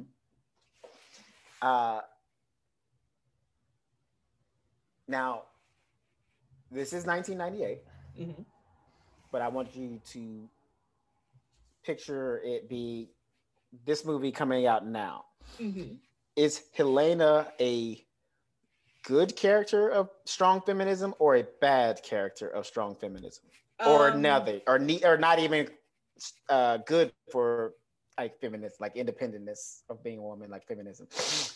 I kind of made the note that it's like a thankless role, and I mean, yes and no. That role still exists. It's still a thing. I was just talking to somebody about Marvel movies the other day, and they put like Rachel McAdams in Doctor Strange. She had nothing. She's a great actress. She had nothing to do. Nothing to do. And like, is it so? No, I wouldn't say she's a strong character in the sense of like, interesting, well-rounded. She's well acted enough. Like I really like the scene with her and Anthony Hopkins when he's like getting a good look at her for the first time, and they're talking about her mom and everything. It's just like it's well done. Yeah. And you don't really get to know her in that scene though. Like, you kind of there's no other women for her to talk to. Oh, I guess except for the lady in the market who's her nanny. But that's like literally the only other female character. Her than the daughter. Other than the daughter and the wife that gets murdered in the first 5 minutes, which that's a whole problem unto itself. Is wives getting killed. Looking at you, Christopher Nolan. Yeah. That was quicker than the Bambi killing, man. They got the mom out there real quick. That's why I thought this was Disney. See, mom died at the beginning. That's Disney. That's Pixar, Disney all over it. Yeah. So it also falls into the like she's feisty and knows the sword fighting, therefore she is like a bold feminist character, but not really, because she's all hung up on Zoro, and there's a scene at the dinner table where she expresses her opinions about like the whole situation, I think with Zoro in general. And then her dad just goes, political opinions of women, am I right? Anyway, boys, let's go fuck up California. Like, yeah, it's all those scenes that you would think we would be past like 20 years on. But in fact, it's like, there's still movies that do that where it's like, I'm a modern female character in this period film, but like it's just silly. Like what did I say? She said it's just silly. Yeah, because it's like, well, she is like, she must be feminist progressive because she knows how to use a sword. No, not really, because again, she doesn't talk to any other women in the movie except for the nanny. Right. She's only talks to Zoro or her dad's or whoever, we don't know like anything about her other than she's the stolen child of De La Vega. She grew up in Spain apparently, and she comes back and she likes Zoro. I don't know anything about her. Do you? Well, I know that she likes. I know flower. She likes flowers. She likes a challenge. Yeah. She gets that. She like because she ran. When he was trying to escape, the second time. Yeah. When he was like full on Zoro, she like stepped in to try to stop him. But I mean, she wasn't really trying to stop him. You know what I'm saying? She was like saying no, no. Also, not super feminist to have her clothes get shredded off by Zoro, and then stand there topless and tell her dad like he's vigorous. Which, I mean, lends credence to your, like, that was a sex scene, but not a sex scene comment from earlier. She basically, I mean, low-key, she kind of was... JBF, just been fucked. I mean... Yeah. I'm using that for the rest of my life, JBF. I think that's the new slogan of the podcast, JBF. Oh, man. Hello, merch. I mean, she didn't, like, obviously, they didn't have sex, but the way she... It's all coded to tell us. Like, the way she even, like, she was like, Zoro was, like, she shows, like, her dad and Captain Love come in, and she's half naked, covered up. Yeah. And he's like, what happened? She was like, Zoro was here. I fought him, and he was very vigorous. It's like, I mean, low-key, if I'm the dad, I'd be like, did you just fuck Zoro? I'd be like, honey, did you just have sex with Zoro? Yeah, like, you just fucked Zoro, did you?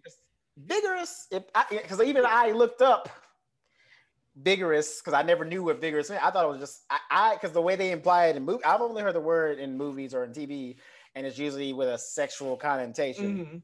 But it's not what vigorous is about. It's just about being, like, high-spirited, lots of energy, and like showing good physical strength. That's what that's sex, baby. Which, I mean, you gotta be vigorous to be good at sex. And like she basically, I mean, let me tell you something.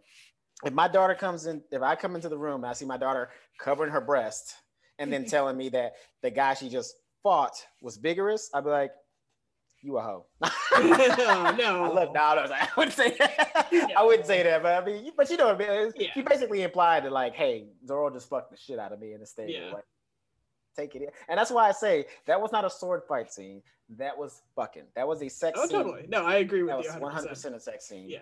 Like, the only thing that was missing was like a couple of nipples. That's about it. And we almost got him. We almost got barely covering her boobies. Yeah.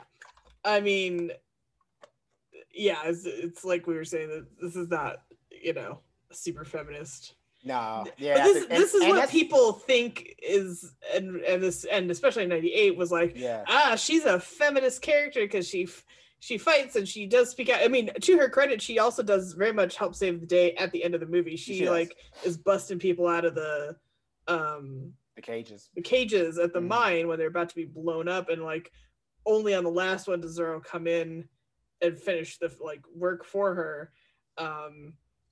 So like, yeah, that's cool and everything. Like that's not feminist, but like, yeah, it was kind of interesting too the way that she responded to her dad in that scene after the sword fight, because like literally the scene before, she was like, her dad embarrassed her at the party, but basically was like, you dancing like a slut, and she walked, she was like, all hurt by that, and then that same night she's like, I just fucked Zoro, and it like none of that shit happened an hour before. Yeah, she's like, go fuck yourself. Like, I do what I want. Tell me who I can date, can't date. I'll fuck whatever masked bandit I want. Yeah. Well, it was, man, and because it's that classic trope. Like when she first even sees Zoro, she's like, I laughed that she was like so like there's a masked man in her courtyard skulking around like the family horses, and she's like, well, who are you, sir? And I was like, how are you so calm? He's clearly trying to steal shit. Like, go, that's that. I mean, that's what I'm saying. Like, at least you see it in the movie.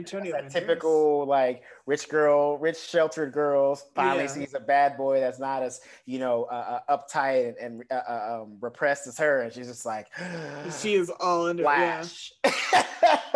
Yeah.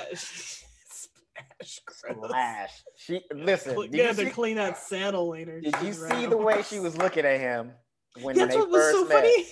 He was wet. Okay. There's no reason for her to be that way though, other than like, yeah, he's a hot dude in the mask, but like, well, I don't know. Clearly trying to steal your shit. I don't know what age she's supposed to be playing. 20, I think. Like 20, 21. Yeah. So 2021, yeah.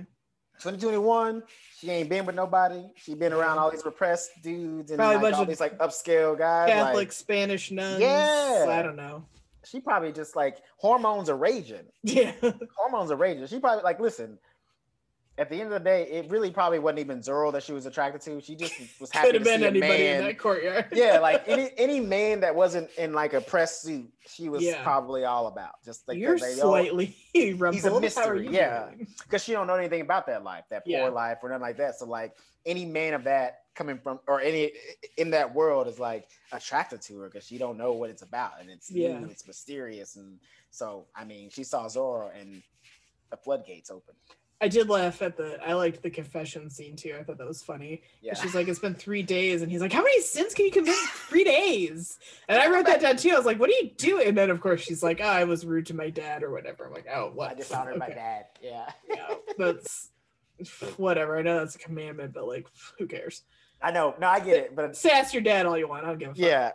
No, I get it, but I did love that. He was like, yeah, what kind of sins you committed in 3 days? Get out of here. Yeah, his reaction was so funny. That's why he's so great in this movie, because he was like, what do you even mean? Yeah, he's like, come back when you got real problems, bitch. Yeah. He's like, I ain't ate in 2 days. Get out of here. You come back when you got something like that going on. He's like, my horse thievery attempt is going off the rails. Get the fuck out of here. Dude. If I was doing confession and the priest said that to me, I'd be like, all right, you're right. I'm getting the fuck out of here. I'll say a couple Hail Marys for myself. And I do love in movies when people like unload on priests, because like I've always wanted to do that and be like, you can't say anything until I'm done, and just like go through everything. I mean, that's probably what therapy is actually for, but I like the idea of just doing it to like one person where they can't see me for like an hour. And then just being like, bye. You can't tell anybody about it per se. You can't tell anyone. I mean, you can. They can. It's short of me telling you I committed a murder, which I have not. But I'm saying I could have. I always also too, this is always kind of bothers me. Okay. When you see a hero, like, okay, look, specifically we're talking about Zoro. It always is weird to me when you see a hero like this. It's like trying to fight, the government or whatever that's like taking over, whatever's causing tyranny to the people. But they always have a family, and that family always gets them fucked. Like they always like it's always a weak spot for them. So I'm always trying to figure out like when you just if you're a person who decided you're gonna go and like fight crime, why would you want a family?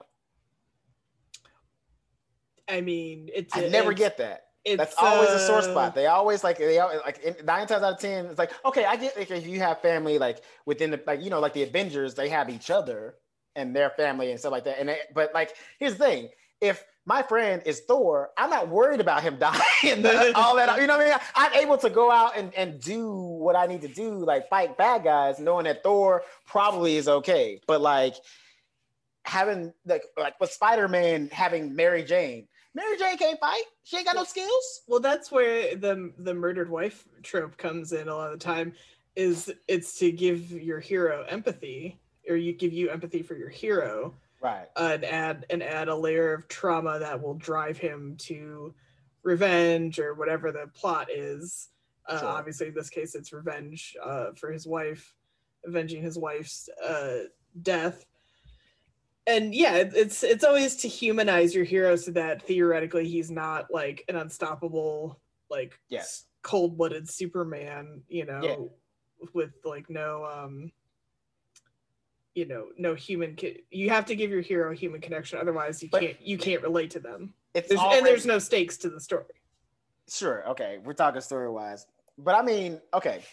As far as the movies go, I get why you do that in a movie, but I mean, like, it just it's never made sense to me to because here's the thing, to me, if you've already decided, I mean, I guess unless you're just like a narcissistic asshole, but like if you've already made the decision that you're gonna be a man of the people and fight for the people, then you already have everything. You don't need a family. Like a family is always low key.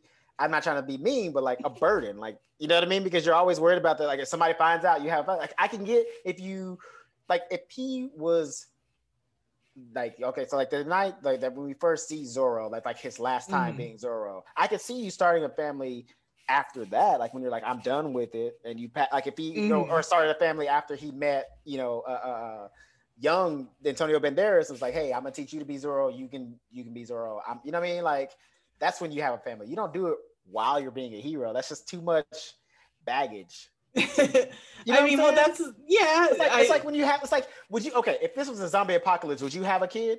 No, but I mean, exactly. Tell that to or The Quiet Place. The Quiet Place. A little kid. Like, are you fucking kidding me? But she must have been pregnant when it all started, right? Or maybe not. But also, condoms still exist, but whatever. That movie was really fun to watch in the moment, and then you walk out and you're like, I have 8 million questions about how any of that worked. Well, I mean, that's a whole other thing. But that's what I'm saying is like the stakes. I get that you're raising the stakes in movies, but it's like, it's also like just Captain America ain't got no wife and kids, and he was still able to be Captain America and fight Thanos and all that other shit and do what he had to do. Like he didn't have a wife with and his own super friends, but he had girlfriends. Peggy was like a love interest, and here's the thing: the difference between Peggy and this situation was like Peggy was never on the front line. Right. She was never out there trying to do this shit. You know what I'm saying? Like, low key, Zorro's wife was kind of on the front line because every time he came home, like, you could have led the bad guys to his house. So you kind of that's always the risk you run as the hero, but theoretically you don't. I would argue Peggy's more on the front line as an officer in World War II. No, it's like I said, there is families, especially a wife character back home for your hero, are always there either to provide conflict. Usually in a lot of stories she's telling him not to be a man of the people, you need to be here with your family, which yes is partially true, but because he's our hero, he also has to balance both. That's always the issue, is like, how do I help people but also be with my family? That's a conflict, a story conflict that a well that people go to a million times over. Like I said, a lot of times they're just collateral damage. They get killed. It's called fridging. Have you ever heard of fridging? No. It comes from, I forget which comic book. I think it's Green Lantern. I don't remember. But basically the hero comes home and his dead wife has been stuffed in the fridge. Jesus Christ. Yeah, I know, right? To like break him of whatever, you know, him not wanting to be a hero, a lot of the times the hero's family is killed off so that he can go do more. That makes more sense to me. Like the Punisher's family killed, he becomes the Punisher. That makes sense. Like because he wasn't trying to be a hero. He was just a Marine, and he just happened, you know what I'm saying? But it wasn't that had nothing to do with him being a hero. Like he didn't like get out of the Marines and say, "Hey, I'm gonna go fight crime," while having a family. His family was killed, and then he decided to go and make crime or fight crime. Excuse me. So that's why I never get when you see these people like these heroes or whatever with family first, and then they keep on being a hero. Like I feel that's like because you're done being a hero. Like you gotta. But that's because they are true men, and they know that not only are they should they serve their family, they have to serve the people somehow. That's the melodramatic. Yeah. But at the same token, how you being there's no way you can be a good father and be Zorro at the same time. There's no way. There's no way. Isn't that the plot of the second one? I was reading up on it last night. Pretty much. Yeah, pretty much. It's like him struggling with being a father and trying to be Zorro at the same time. And of course, the son gets kidnapped, and he has to Captain Zeta and Antonio Banderas have to go and get him. That's what I'm saying. Why you got a family when you being Zorro? You can't be Zorro and have a family. Like you got to pick. I mean, could you argue like why would any like a firefighter have a family? This is not fair. Yes, but that is a good point. Like, well, that's. But wait, are you talking more in fiction or you know? In fiction, because like yes, like cops or firefighters shit like that, like. Yes, obviously they go out every day and they put their lives in danger and they have families and shit like that. But it's different because you're not like it's not like you're John McClane in every situation. Like every time Zorro is out, it's a John McClane level situation. You got a big villain, big boss that you're trying to take down. And if you're trying to take down a big boss every single time and you got family, like these bosses clearly like Don Raphael clearly has connections because he figured out who the fuck Zorro was, figured out he was like a guy of society and privilege and all this other shit. Like, so why would you it's like almost selfish that you would go out putting your family at risks every single time, because it's not just like, he's not going out and catching little bandits who are stealing horses. He's going out and taking on the big fish. He's taking on a big government official who has literally an army behind him. It's selfish, but it's the right thing to do. For Not the that. people. Not that. And it's the right thing to do for the people, right thing to do, but the wrong thing to do for your own people. I think it's also for a lot of the times, especially for male audience members who maybe do have families, is they can relate to be like, these wife and kids are holding me back from being the hero I was always meant to be. Or like they don't appreciate. Some guy watching this movie's like, I could be Zorro. I could be Zorro. I could be whoever, you know. Ball and chain and her little chainettes. But that I have created, except she totally trapped me into doing, you know, all that malarkey. No, it's like I said, it's to humanize them by giving them stakes, you know, because otherwise, if a man just goes out and like fights crime or fights for the people, there's no personal stakes for him. Is the issue. If he dies, he dies, and you're like maybe sad about it. There always has to be a love interest or something story-wise, but you're like, well, he was a good dude, but what a bummer. The end, you know. But if you add these human elements, plenty of movies where the guy has been. No, that's true. No, they always have a love interest. Always.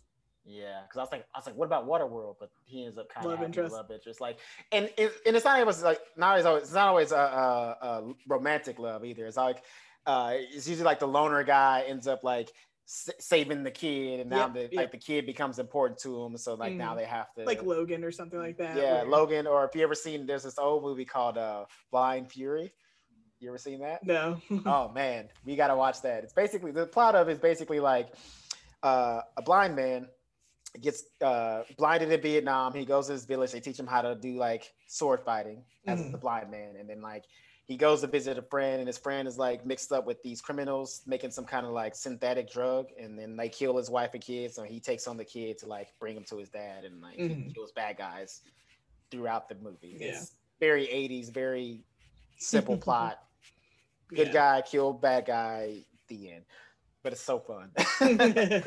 If you like Rutger Hauer, I do love Rutger Hauer. Yeah, he's good. Great. That's my man. He's the blind samurai, as they call him. Oh, really? Oh, this is the white guy who masters karate. Yeah, in Vietnam. Yes. But again, the whitest dude possible. Yes. Tallest, blondest, bluest-eyed person imaginable. Oh my god. Well, because I do love Rutger Hauer. I'm not. Yeah, I do too. But you know what great. I mean. Yeah, no. But you know that was the thing in the 80s. Once Karate Kid came out, all kinds of white boys was learning karate for every movie. That was like the plot of every action movie. It's like white guy masters the art of Asian, martial arts, and then goes like to white children were mastering it, like Three Ninjas. Come on, Three Ninjas. At least Three Ninjas though. I fucks with these ninjas hard though. I do. Did you ever see Surf Ninjas? Fuck yeah, I see Surf Ninjas. At least that was like a native Hawaiian guy, or like they were Asian descent. Of Asian descent. Yeah. I can't think of that actor's name, and I don't. Jason Scott Lee, right? No. It was No. Oh, I have him mixed up. Something. I'm gonna cut that out. Eddie. No, not. Oh. Hang on, I'm looking it up now. Surf Ninjas. Something Junior. Ernie Reyes Jr. Okay, my bad. See, I knew it was like something. It's like one of those three. It's like I knew it wasn't Freddie Prinze Jr., but I knew it was something Junior. Okay, yeah, he's Filipino. Sorry, I got him confused with Jason Scott Lee. He's Asian too. We're gonna cut that out so I look like not. Oh, it's fine. Look, you're good. You're good. You weren't trying to be disrespectful about it. No, yeah. I was trying. I mean, honestly, low key, if you look at them side to side, like they kind of look similar. Yeah. So like you could easily and plus they basically like they're both their careers are like kind of the same wavelength of movies. Oh really? So, yeah. Like honestly, like Surf Ninjas, Ninja Turtles. Then you got fucking Jason Scott Lee. He did Bruce Lee story, and then he was in Soldier, which is basically like two of the same movies. It's totally easy for you to mix it up. Don't even trip. I only know that because I'm an action fiend, so I know. Yeah. Clearly, I'm like, what was the other? What's the one with Jonathan Brandis and Sidekicks? Is that what I'm thinking of? See, my brother. Yes, another white guy learns the art of because Chuck Norris knows karate, right? Chuck Norris is in that one, right? Yeah, Chuck Norris is. Okay, he's a judge at the end. Well, he's actually in an entire movie because every time the kid has a fantasy it's always him and Chuck Norris like fighting kicking bad ass guys together. Yeah, I only saw like the first 5 minutes of it, and I wasn't really all you into it. Need. That's really all you need. Literally the same. It's like the same thing. Like the kid, he's a weird kid. He has asthma. He already has a bully. As soon as he comes to, just moved into town. He's a new kid. They pick on him. They find out he has asthma, so they pick on him even harder because it's the 90s. And you have a dysfunction, so we have to fuck with you. Fucking loser. Like they literally like take his inhaler away. He's like trying to breathe, and like they play keep away with his inhaler. Like, it's so bad. I mean, I know kids are rotten in real life, but like in 80s and 90s movies, they were like straight up trying to murder them. No, it was all attempted murder. Like if you think of it, the original miniseries, the guy pulls out a switchblade and tries to stab the fat kid. Like it's attempted murder. Like all the bullying from like the 80s and 90s. Stephen King bullies are another level. Maniacal. They're insane. Yeah. But that's what I mean. Like the 80s and 90s, all the bullies were like this close to attempted murder every time they bullied somebody. Like, and then at the end of the movie, they're like, "Hey, I respect you." Yeah, after you kick my ass. That's basically what happens. Like one of the kids is it's basically like the Karate Kid, but with John Brandis. Like one of the kids is in the tournament in a karate school. And so like they go and he enters the tournament after he learns a few things, and then he like beats them at the tournament. But they don't actually ever fight. The contest is basically they win each other's respect by breaking bricks. That's part of the contest. Oh, okay. So they both do. There's like they never fight. Yeah, they never fight. Oh, they never fight. But so this whole tournament, which is weird. It's not really a fighting tournament. It's just like a kind of like a display of skills. So like he has to come in, he has to do like katas and shit like that. So they have a scene where he imagines himself in a ninja outfit and he does his kata routine, and then like they tie. So to break the tie, they have to break bricks. And John Brandis wins by breaking like 7 bricks that are lit on fire. I kind of remember that. Yeah. Like at first, like the guy, cause like the bully of the, he's like, breaking bricks easily. He breaks 4, he breaks 6, and then like the 7th brick, he only breaks 6 of them. And the 7th one's there. And so they bring the 7 bricks out for John Brandis. And he's like, I can't do it. I'm not strong enough. I'm not doing it. And of course, his Asian instructor comes. He's like, you can do it. I've taught you well. And he's like, here's a little motivation. And he like puts lighter fluid on the bricks and lights it. And he's like, you got to put it out or the building's going to burn down. So like, that's what motivates him. Oh my God, I remember that. Yeah, see, my brother originally tried to convince me to watch Cobra Kai because he's like, oh, Karate Kid. I was like, I have never seen Karate Kid all the way through. I was like, because my brother's several years older than me. I was like, my karate movies were all in the 90s, and it was Three Ninjas, Surf Ninjas, Sidekicks, and he was like, what? I'm like, yeah, they're not making series out of those. Don't worry. Three Ninjas and Surf Ninjas could become a series. They could. I'm not gonna. Don't. Here's the thing. We just put that out in the lexicon, so it's probably gonna happen. It's already out there. Like they're probably working on at least a Three Ninjas like reboot right now because they made like 5 of those fucking movies. They did, yeah. And like 2 of the last movies were in the like early to mid 2000s. So like that's not out of the wheelhouse for them to bring that back and make a series, especially now that Cobra Kai is successful. They're looking at all that shit. I think the only thing holding back from a new karate boom is the fucking pandemic. I feel like what I'm saying. They're probably like the scripts have probably already been written. They're just waiting to, because they're probably like big scale things that they can't do it. And I think people like, I feel like every kid, I tried karate when I was a kid, and I didn't even make it to like getting a stripe on my belt. Dang, you quit like after the first month? Pretty much. Okay. I was not really into it. Yeah. I also didn't really like the teachers, and I was really put on edge because we practiced outside one day on grass, and one of the teachers said something insane about careful because ants might get between your toes and chew their way through into your body. And that just really fucked with me really hard at the time. I was like 8 or something. I was Jesus Christ. Yeah. Like, what the fuck? I don't even know if I told my parents. I think I was just like, I don't want to do karate anymore. Because I think I was just like too weird. Like, I knew it wasn't true, but then I kept visualizing it. And just was like, what? I don't like these people. Like, and just kind of gave up. Jesus. Who tells an 8-year-old that ants are gonna chew through your shoes and get into your skin? What the? But we were barefoot. That was the thing. We were barefoot, practicing the karate out. Christ. Yeah. Okay. It's also, a fucking horrifying image. You can't right? tell me that, then expect me to focus on class. I'm gonna think about nothing but ants getting into my skin. Exactly. So then I was outside like doing my little punch moves, and I was like, looking down like ants are gonna get me. That's fucked up, B. No, what? You could have been a karate master. I could have been a karate. I could have been fucking. You could have been a champion. You could have been a karate champion. Could be hanging out with William Zabka right now, and nothing. His name's Billy Zabka. You would not call him. Oh, he's William Billy. now. He's a Billy. He's been Billy. His poet name is Billy Zabka. Okay. No, he is William. He's in his 50s. Yeah, that's true. No, he's not even a Will. He's a William. He's a William. He's for sure. You could have met Chuck Norris. Because actually, fun fact, my brother, he was doing me and him grew up doing karate, and he did karate in junior high school. And Chuck Norris used to come to his junior high school and watch their tournaments. What a life I could have led if that guy had told me that terrifying fucking story. Yeah, I don't know if he was in, Michigan, but you could have met him at some tournament somewhere. He's known to pop in the tournaments like. I could have gone national and. Oh, you definitely would have met Chuck Norris then if you went to the national level for sure. But you're worried about ants going into your skin. And I have like an overactive imagination as is.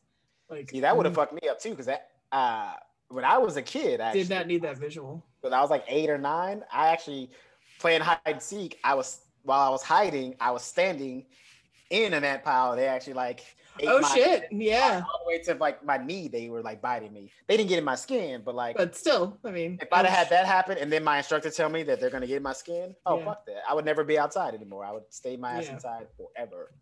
That's fucked up. People wonder I stay indoors, watch a movie and TV all the time now, you know? Fucking ants. They're gonna get inside me. They're gonna crawl. They're gonna gnaw through the space between my toes and come get me. It's fucked up. How could you tell that to a kid and then expect them to focus during a karate class? That's like the dentist that told me I needed to get the loose tooth out of my mouth when I was little, because otherwise I could swallow it and it would go in my lung. Oh my god! Michigan is fucking full of sadists if you haven't figured out by now. I mean, I remember my friends telling me that, as my friends, little kids telling me that, like, if I swallowed a tooth, it would like cut up my insides or something like that. But your whole adult dentist told you that if you swallowed a tooth, it would go into your lungs. Yeah. Why? People wonder why I fucking have anxiety. I have apparently, and through my parents were tried. They did not intend to send me to these places where all these other adults were like, what if we tell that little girl the most horrifying fucking thing we can think of? Jesus And Christ. she's already kind of on edge as a personality, and we just I'm sorry, let me ask you this. Crazy did visuals. You grow up in a Stephen King novel? Because I feel like you did. I mean, we're close to it. All the adults, because like if you remember, like, and all the adults in Stephen King, especially when it's with kids, like they're all terrible. Just like they're all terrible, or like don't really give a fuck, or don't really pay attention, and like, or tell kids the weirdest, most fucked up shit. Yeah. Like, now I see why he's writing that shit, because clearly people in the Midwest are just telling their kids. We were coming out of the now adults don't tell kids shit and everything, but yeah, I was just coming out of that era, and apparently Michigan is a lot like Maine at some point in time. And we had not progressed that generation of adults that was like, Jesus. I'm going to tell this kid a fucked up thing just for the fuck of it because I can. Lived on at the time. Oh. Sorry, I'm going to cut out like 90% of this, by the way. Say what? I'm going to cut out like 90% of this. Whatever. It's the longer episode. Let them. We're way off track, though. We haven't talked about the movie in ages. That's fine. We'll come back to it. We'll get back to it. I'd like to come back to it right now. Leave it in. We pretty much covered. I think we got it all, though. Yeah.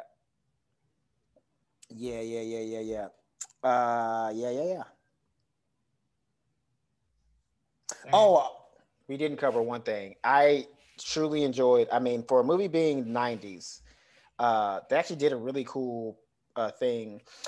So the scene where, Captain Zeta's walking through the market and her old nanny spots her and starts talking to her. I thought it was really cool that they covered. They made sure to stay within the realm of the universe that they started. And they paid a little tribute because the nanny was actually speaking an older language than Spanish. Oh, okay, yeah. That's what I thought too. Okay, so like he was clearly one of the original people, like an indigenous person to Mexico. Yeah. Like I thought that was really cool. Something you don't really see in a '90s movie and shit like that. Yeah. So the fact that they had her speaking like an old, I mean, I'm assuming that actress probably knew that language already. I feel like she did. You know what I mean? It's probably not something that they wrote into the movie. They probably just discovered it and was like, "Oh shit, let's put that in." Yeah, but still, the fact that was there, I thought that was so. I never noticed it until literally I watched it this time. But like she's speaking the original language of that, and it shows you like how close to accuracy they're trying to be with the history of what's going on. Yeah, because like, even though this is a fantasy, there's still kind of some realism within it. So I thought that was amazing, and I appreciate that scene now as an adult than I ever did as a kid. Yeah, because I was like, whatever. Because I think the most recent showing of any kind of that acknowledgement of the language difference, even within Mexico, is probably Roma. The oh my god, I'm blanking on the director's name. Shit. The fuck's his name? Alejandro. Yeah. Shit, I'm not looking up. Shit, I can't think of his last name. I know it's Alejandro something, but I know who you're talking about. Yeah. I know it. Yeah. I haven't seen the movie. I heard it's really good though. It is. It's Alfonso Cuarón. Oh, Alfonso. Oh, damn it. Oh, I was thinking the director. Pedro Almodovar. No, I was thinking the director from that did what's that movie with Leo DiCaprio and he fights a bear, The Revenant. Oh, Inarritu. Yes. Yeah. That's what I was thinking of. Yeah. Because the main character in that, she's like a maid / nanny for the much more European Mexican rich family, and she's more like an indigenous Mexican person. So it's really, again, I only read the subtitles, so I don't know. Yeah, right. Who was speaking what exactly, but I think it like a more indigenous Mexican language was being spoken. Like the true Mexican language, not Spanish. Which you know what, I that's always like been an interesting thing to me, is like sometimes when you see I mean, maybe you probably never seen this, but like sometimes there's a little bit of like beef between black and brown. And like sometimes some people like people of Hispanic descent like kind of see themselves as better than black people, which I think is hilarious. And like we're the same. Like I don't know if you noticed, but you're speaking Spanish. That's not your original language, homie. Yeah. You know what I'm saying? Just like me speaking English is not my original language. I mean, it is for me because I grew up in America, but like, you know, like my heritage is not in theory, you know what I'm saying? So it's like, how y'all better than us? Like the only difference is like y'all maybe wasn't in chains as long, but like y'all got taken over by the Spanish, just like we got taken over by white people. It's really not. Like, I don't know how y'all got this like chip on your shoulder when we are the same. Well, it's my understanding too that even within, you know, like Mexico, there's the more like people with more European ancestry that maybe think they're better than people with more native or indigenous Mexican well, it also ancestry. doesn't help too that a lot of the slave trade, like one of the ports was in South America, so like Colombia, Argentina, shit like that. So like, you know, all that shit going on, and then the mixture of that, because like, you know, some people stayed and when others left, so that's why you get like a darker, you know, people of Latin descent. But because there's like Afro Latinx, there's you know Latinx, it's I just always found that funny. It's like you see them like kind of stick their nose up. It's like, bro, you a nigga too. I hate to tell you, you're just a Spanish speaking nigga, but that's it. That's really it. There's no difference. No, but I love that scene because like it was just a good. It helped us sit like it. I'm looking at it in the audience way, like it kind of helped. It grounds you to like a time and a place, No, not just ground place, but keeps us in the world that they're building. Because like, you know, before you see that, you kind of, you know, yes, they have the subtitles at the beginning and tell you what time period is set in and all that stuff, but you see all this like fantastical sword play and people using whips as, you know, to swing on and all this to put out candles. Like, it kind of grounds you again. It's like, hey, we're back.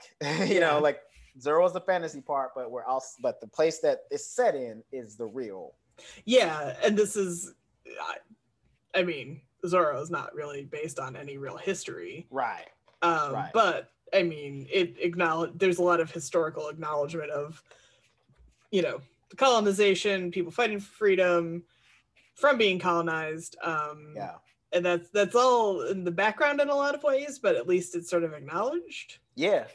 No, that's why like I appreciate that scene so much, especially now because, you know, especially now too, because like if this movie were to be made today, you know, if they didn't have that scene in the movie, somebody would have something to say. You know what I mean? Somebody would be complaining, especially if there's somebody who of that heritage, you know what I'm saying? You know, they'd probably be like, hey, why didn't you have anybody speaking our language, you know, around this time? You know, you would have seen a few people. And so the fact they added it in 1998, props. Because there's issues with, you know, media kind of erasing things like that. So yeah, it is interesting that that's happening even in 98. Especially too, if you look at it, because like, I mean, low key, there was like a lot of whitewashing in this movie. Oh yeah. So the fact that they had that in while whitewashing is, I mean, the balance was there. Win some, lose some. You know? Yeah, the balance was there.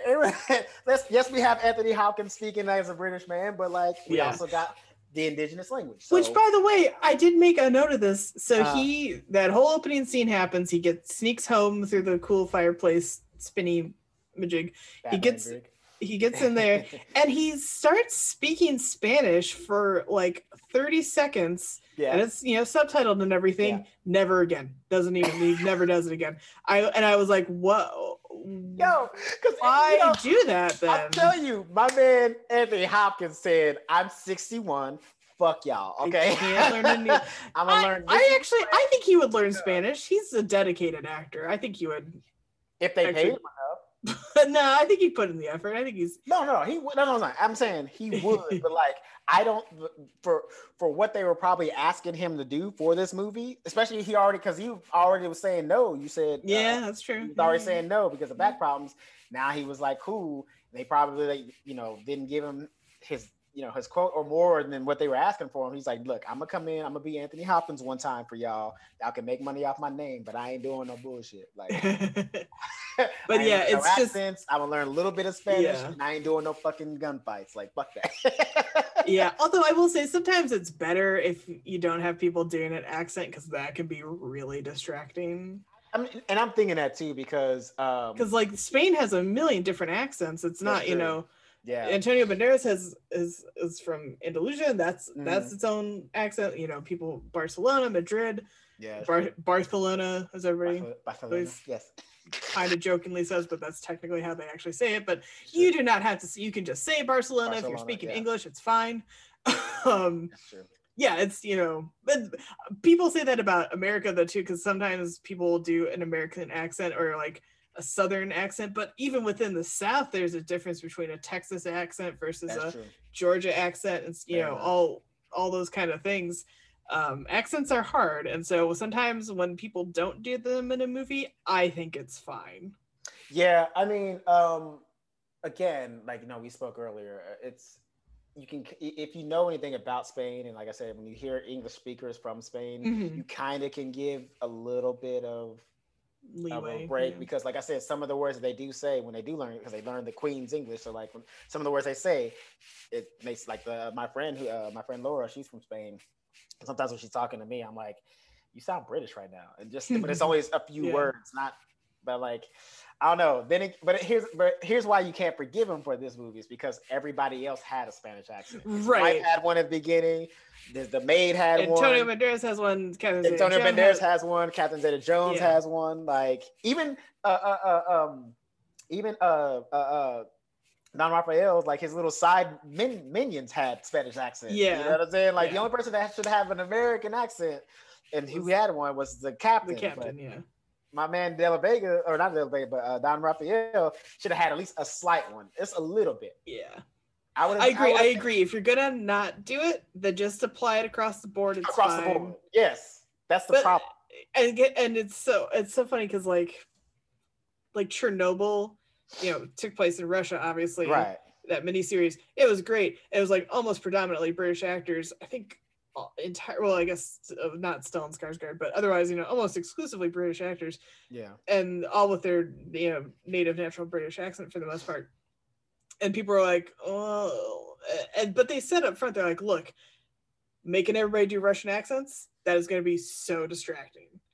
Because especially if they're no good. Because it's hard to nail. It's very distinct. Like I take Russian and know how to like speak it and write it. And it's not easy. Yeah. And like I know my pronunciation comes out very American still. Sure. So to like do a whole like very serious drama covering a very serious topic and have people talking with Russian accent, just let them talk how they talk. It's I don't know. I would have been cool with it, because here's the thing. I even would have let it slide as far as like Anthony Hopkins' character goes. It's like,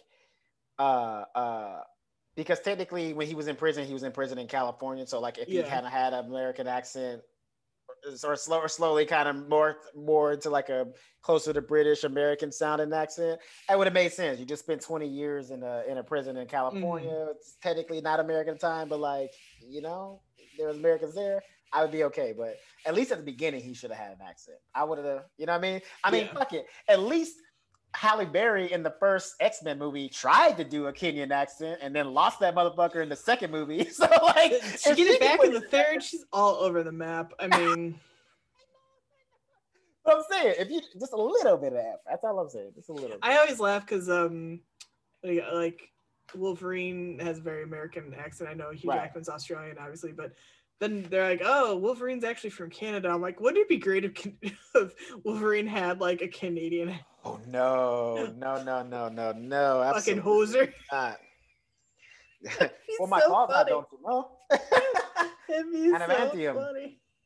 When you say adamantium, so it's like that. Like I don't know how. Yeah, aluminum. Yeah, aluminium. Adamantium. Yeah. Fuck that. Nah, that Oh, was. that'd be really funny though if he had like a Dude, even if he just had a boot, like boot. Yeah, like, if he said a boot, it'd be Wolverine great. can't say a boot. What's Magneto on a boot? Would have been amazing. He gets punched. Ooh, Chitlin Rattler. All right. No, but no, that's it. I think that's all the things that I wanted to cover. Yeah, I had a great time with it. I thought it I watched it last night, which was a Friday night. This is obviously being released well after that, but I was like, what a nice little Friday night, like not bad, right? Kick back and enjoy this, like having a good time. Yeah. It's one of those movies that like it's a movie that you can sit down and enjoy. Mm-hmm. It's also one of those movies that you could turn on and have as background noise while you're doing chores or writing or some shit like that. Like it's just one of those movies across the board.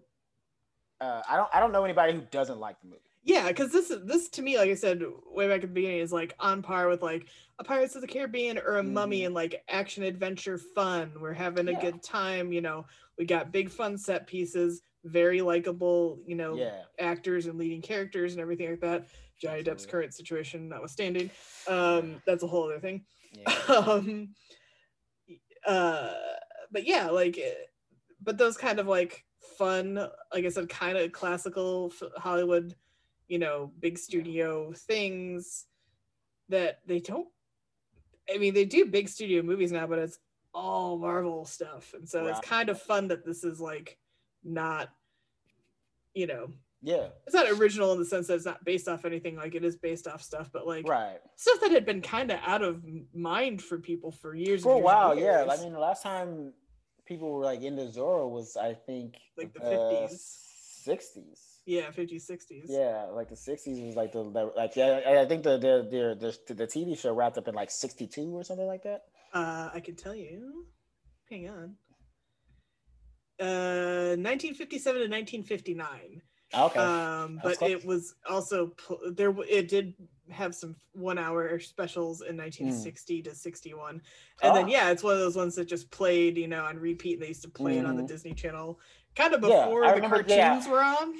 I remember watching, or not, I watched a few episodes, but I remember seeing Zorro. Like Zorro was like a late night thing. Yeah. Like come on late night. Yeah. It was like a late night thing. I can't remember what time it came on, but I remember like seeing, or be like, or if it was anything. A lot of times too, it went from like being a late night thing to being like an afternoon thing on Saturday, like when like all the cartoons are done. Then like these old school shows like Rawhide or fucking. I used to see Green Acres a lot. Yeah, shit like that, or the Little House on the Prairie. That's it was like after the cartoons were done. It's like, all right, your parents are exhausted. Let them watch this.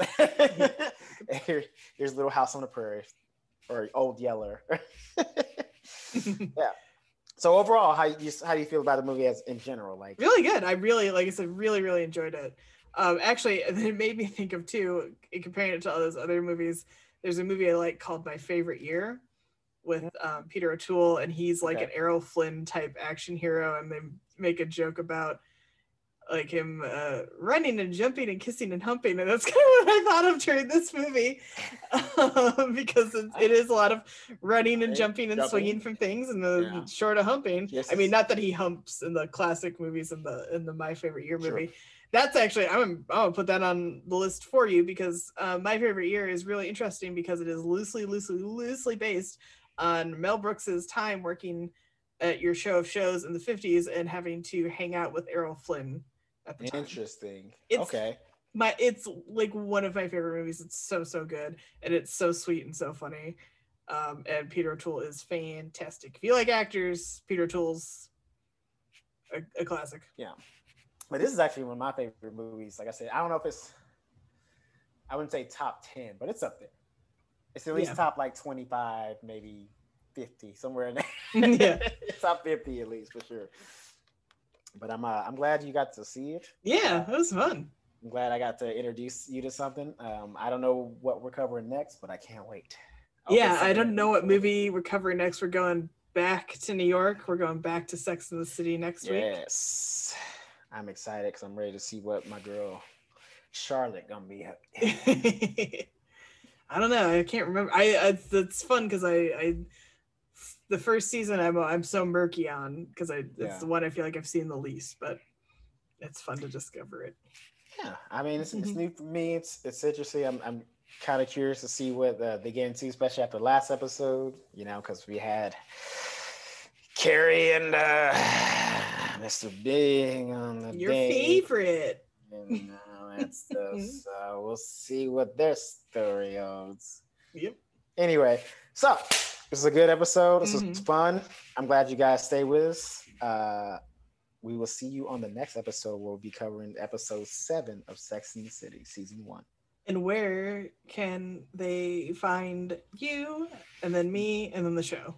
Well, you can find me individually at Mac Diddy Combs, MacDiddyCombs on Twitter and Instagram.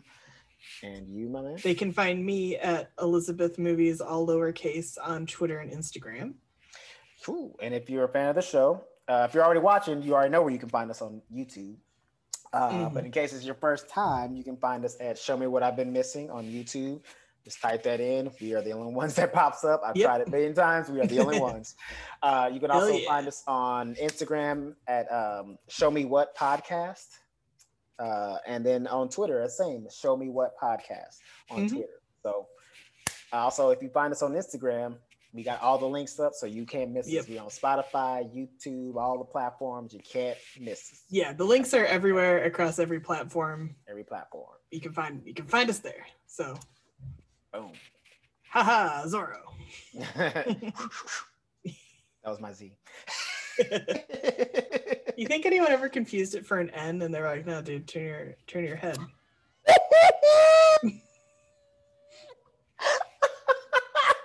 Noro? Noro? What the hell's Noro? Noro? Who's Noro? Oh, Zorro.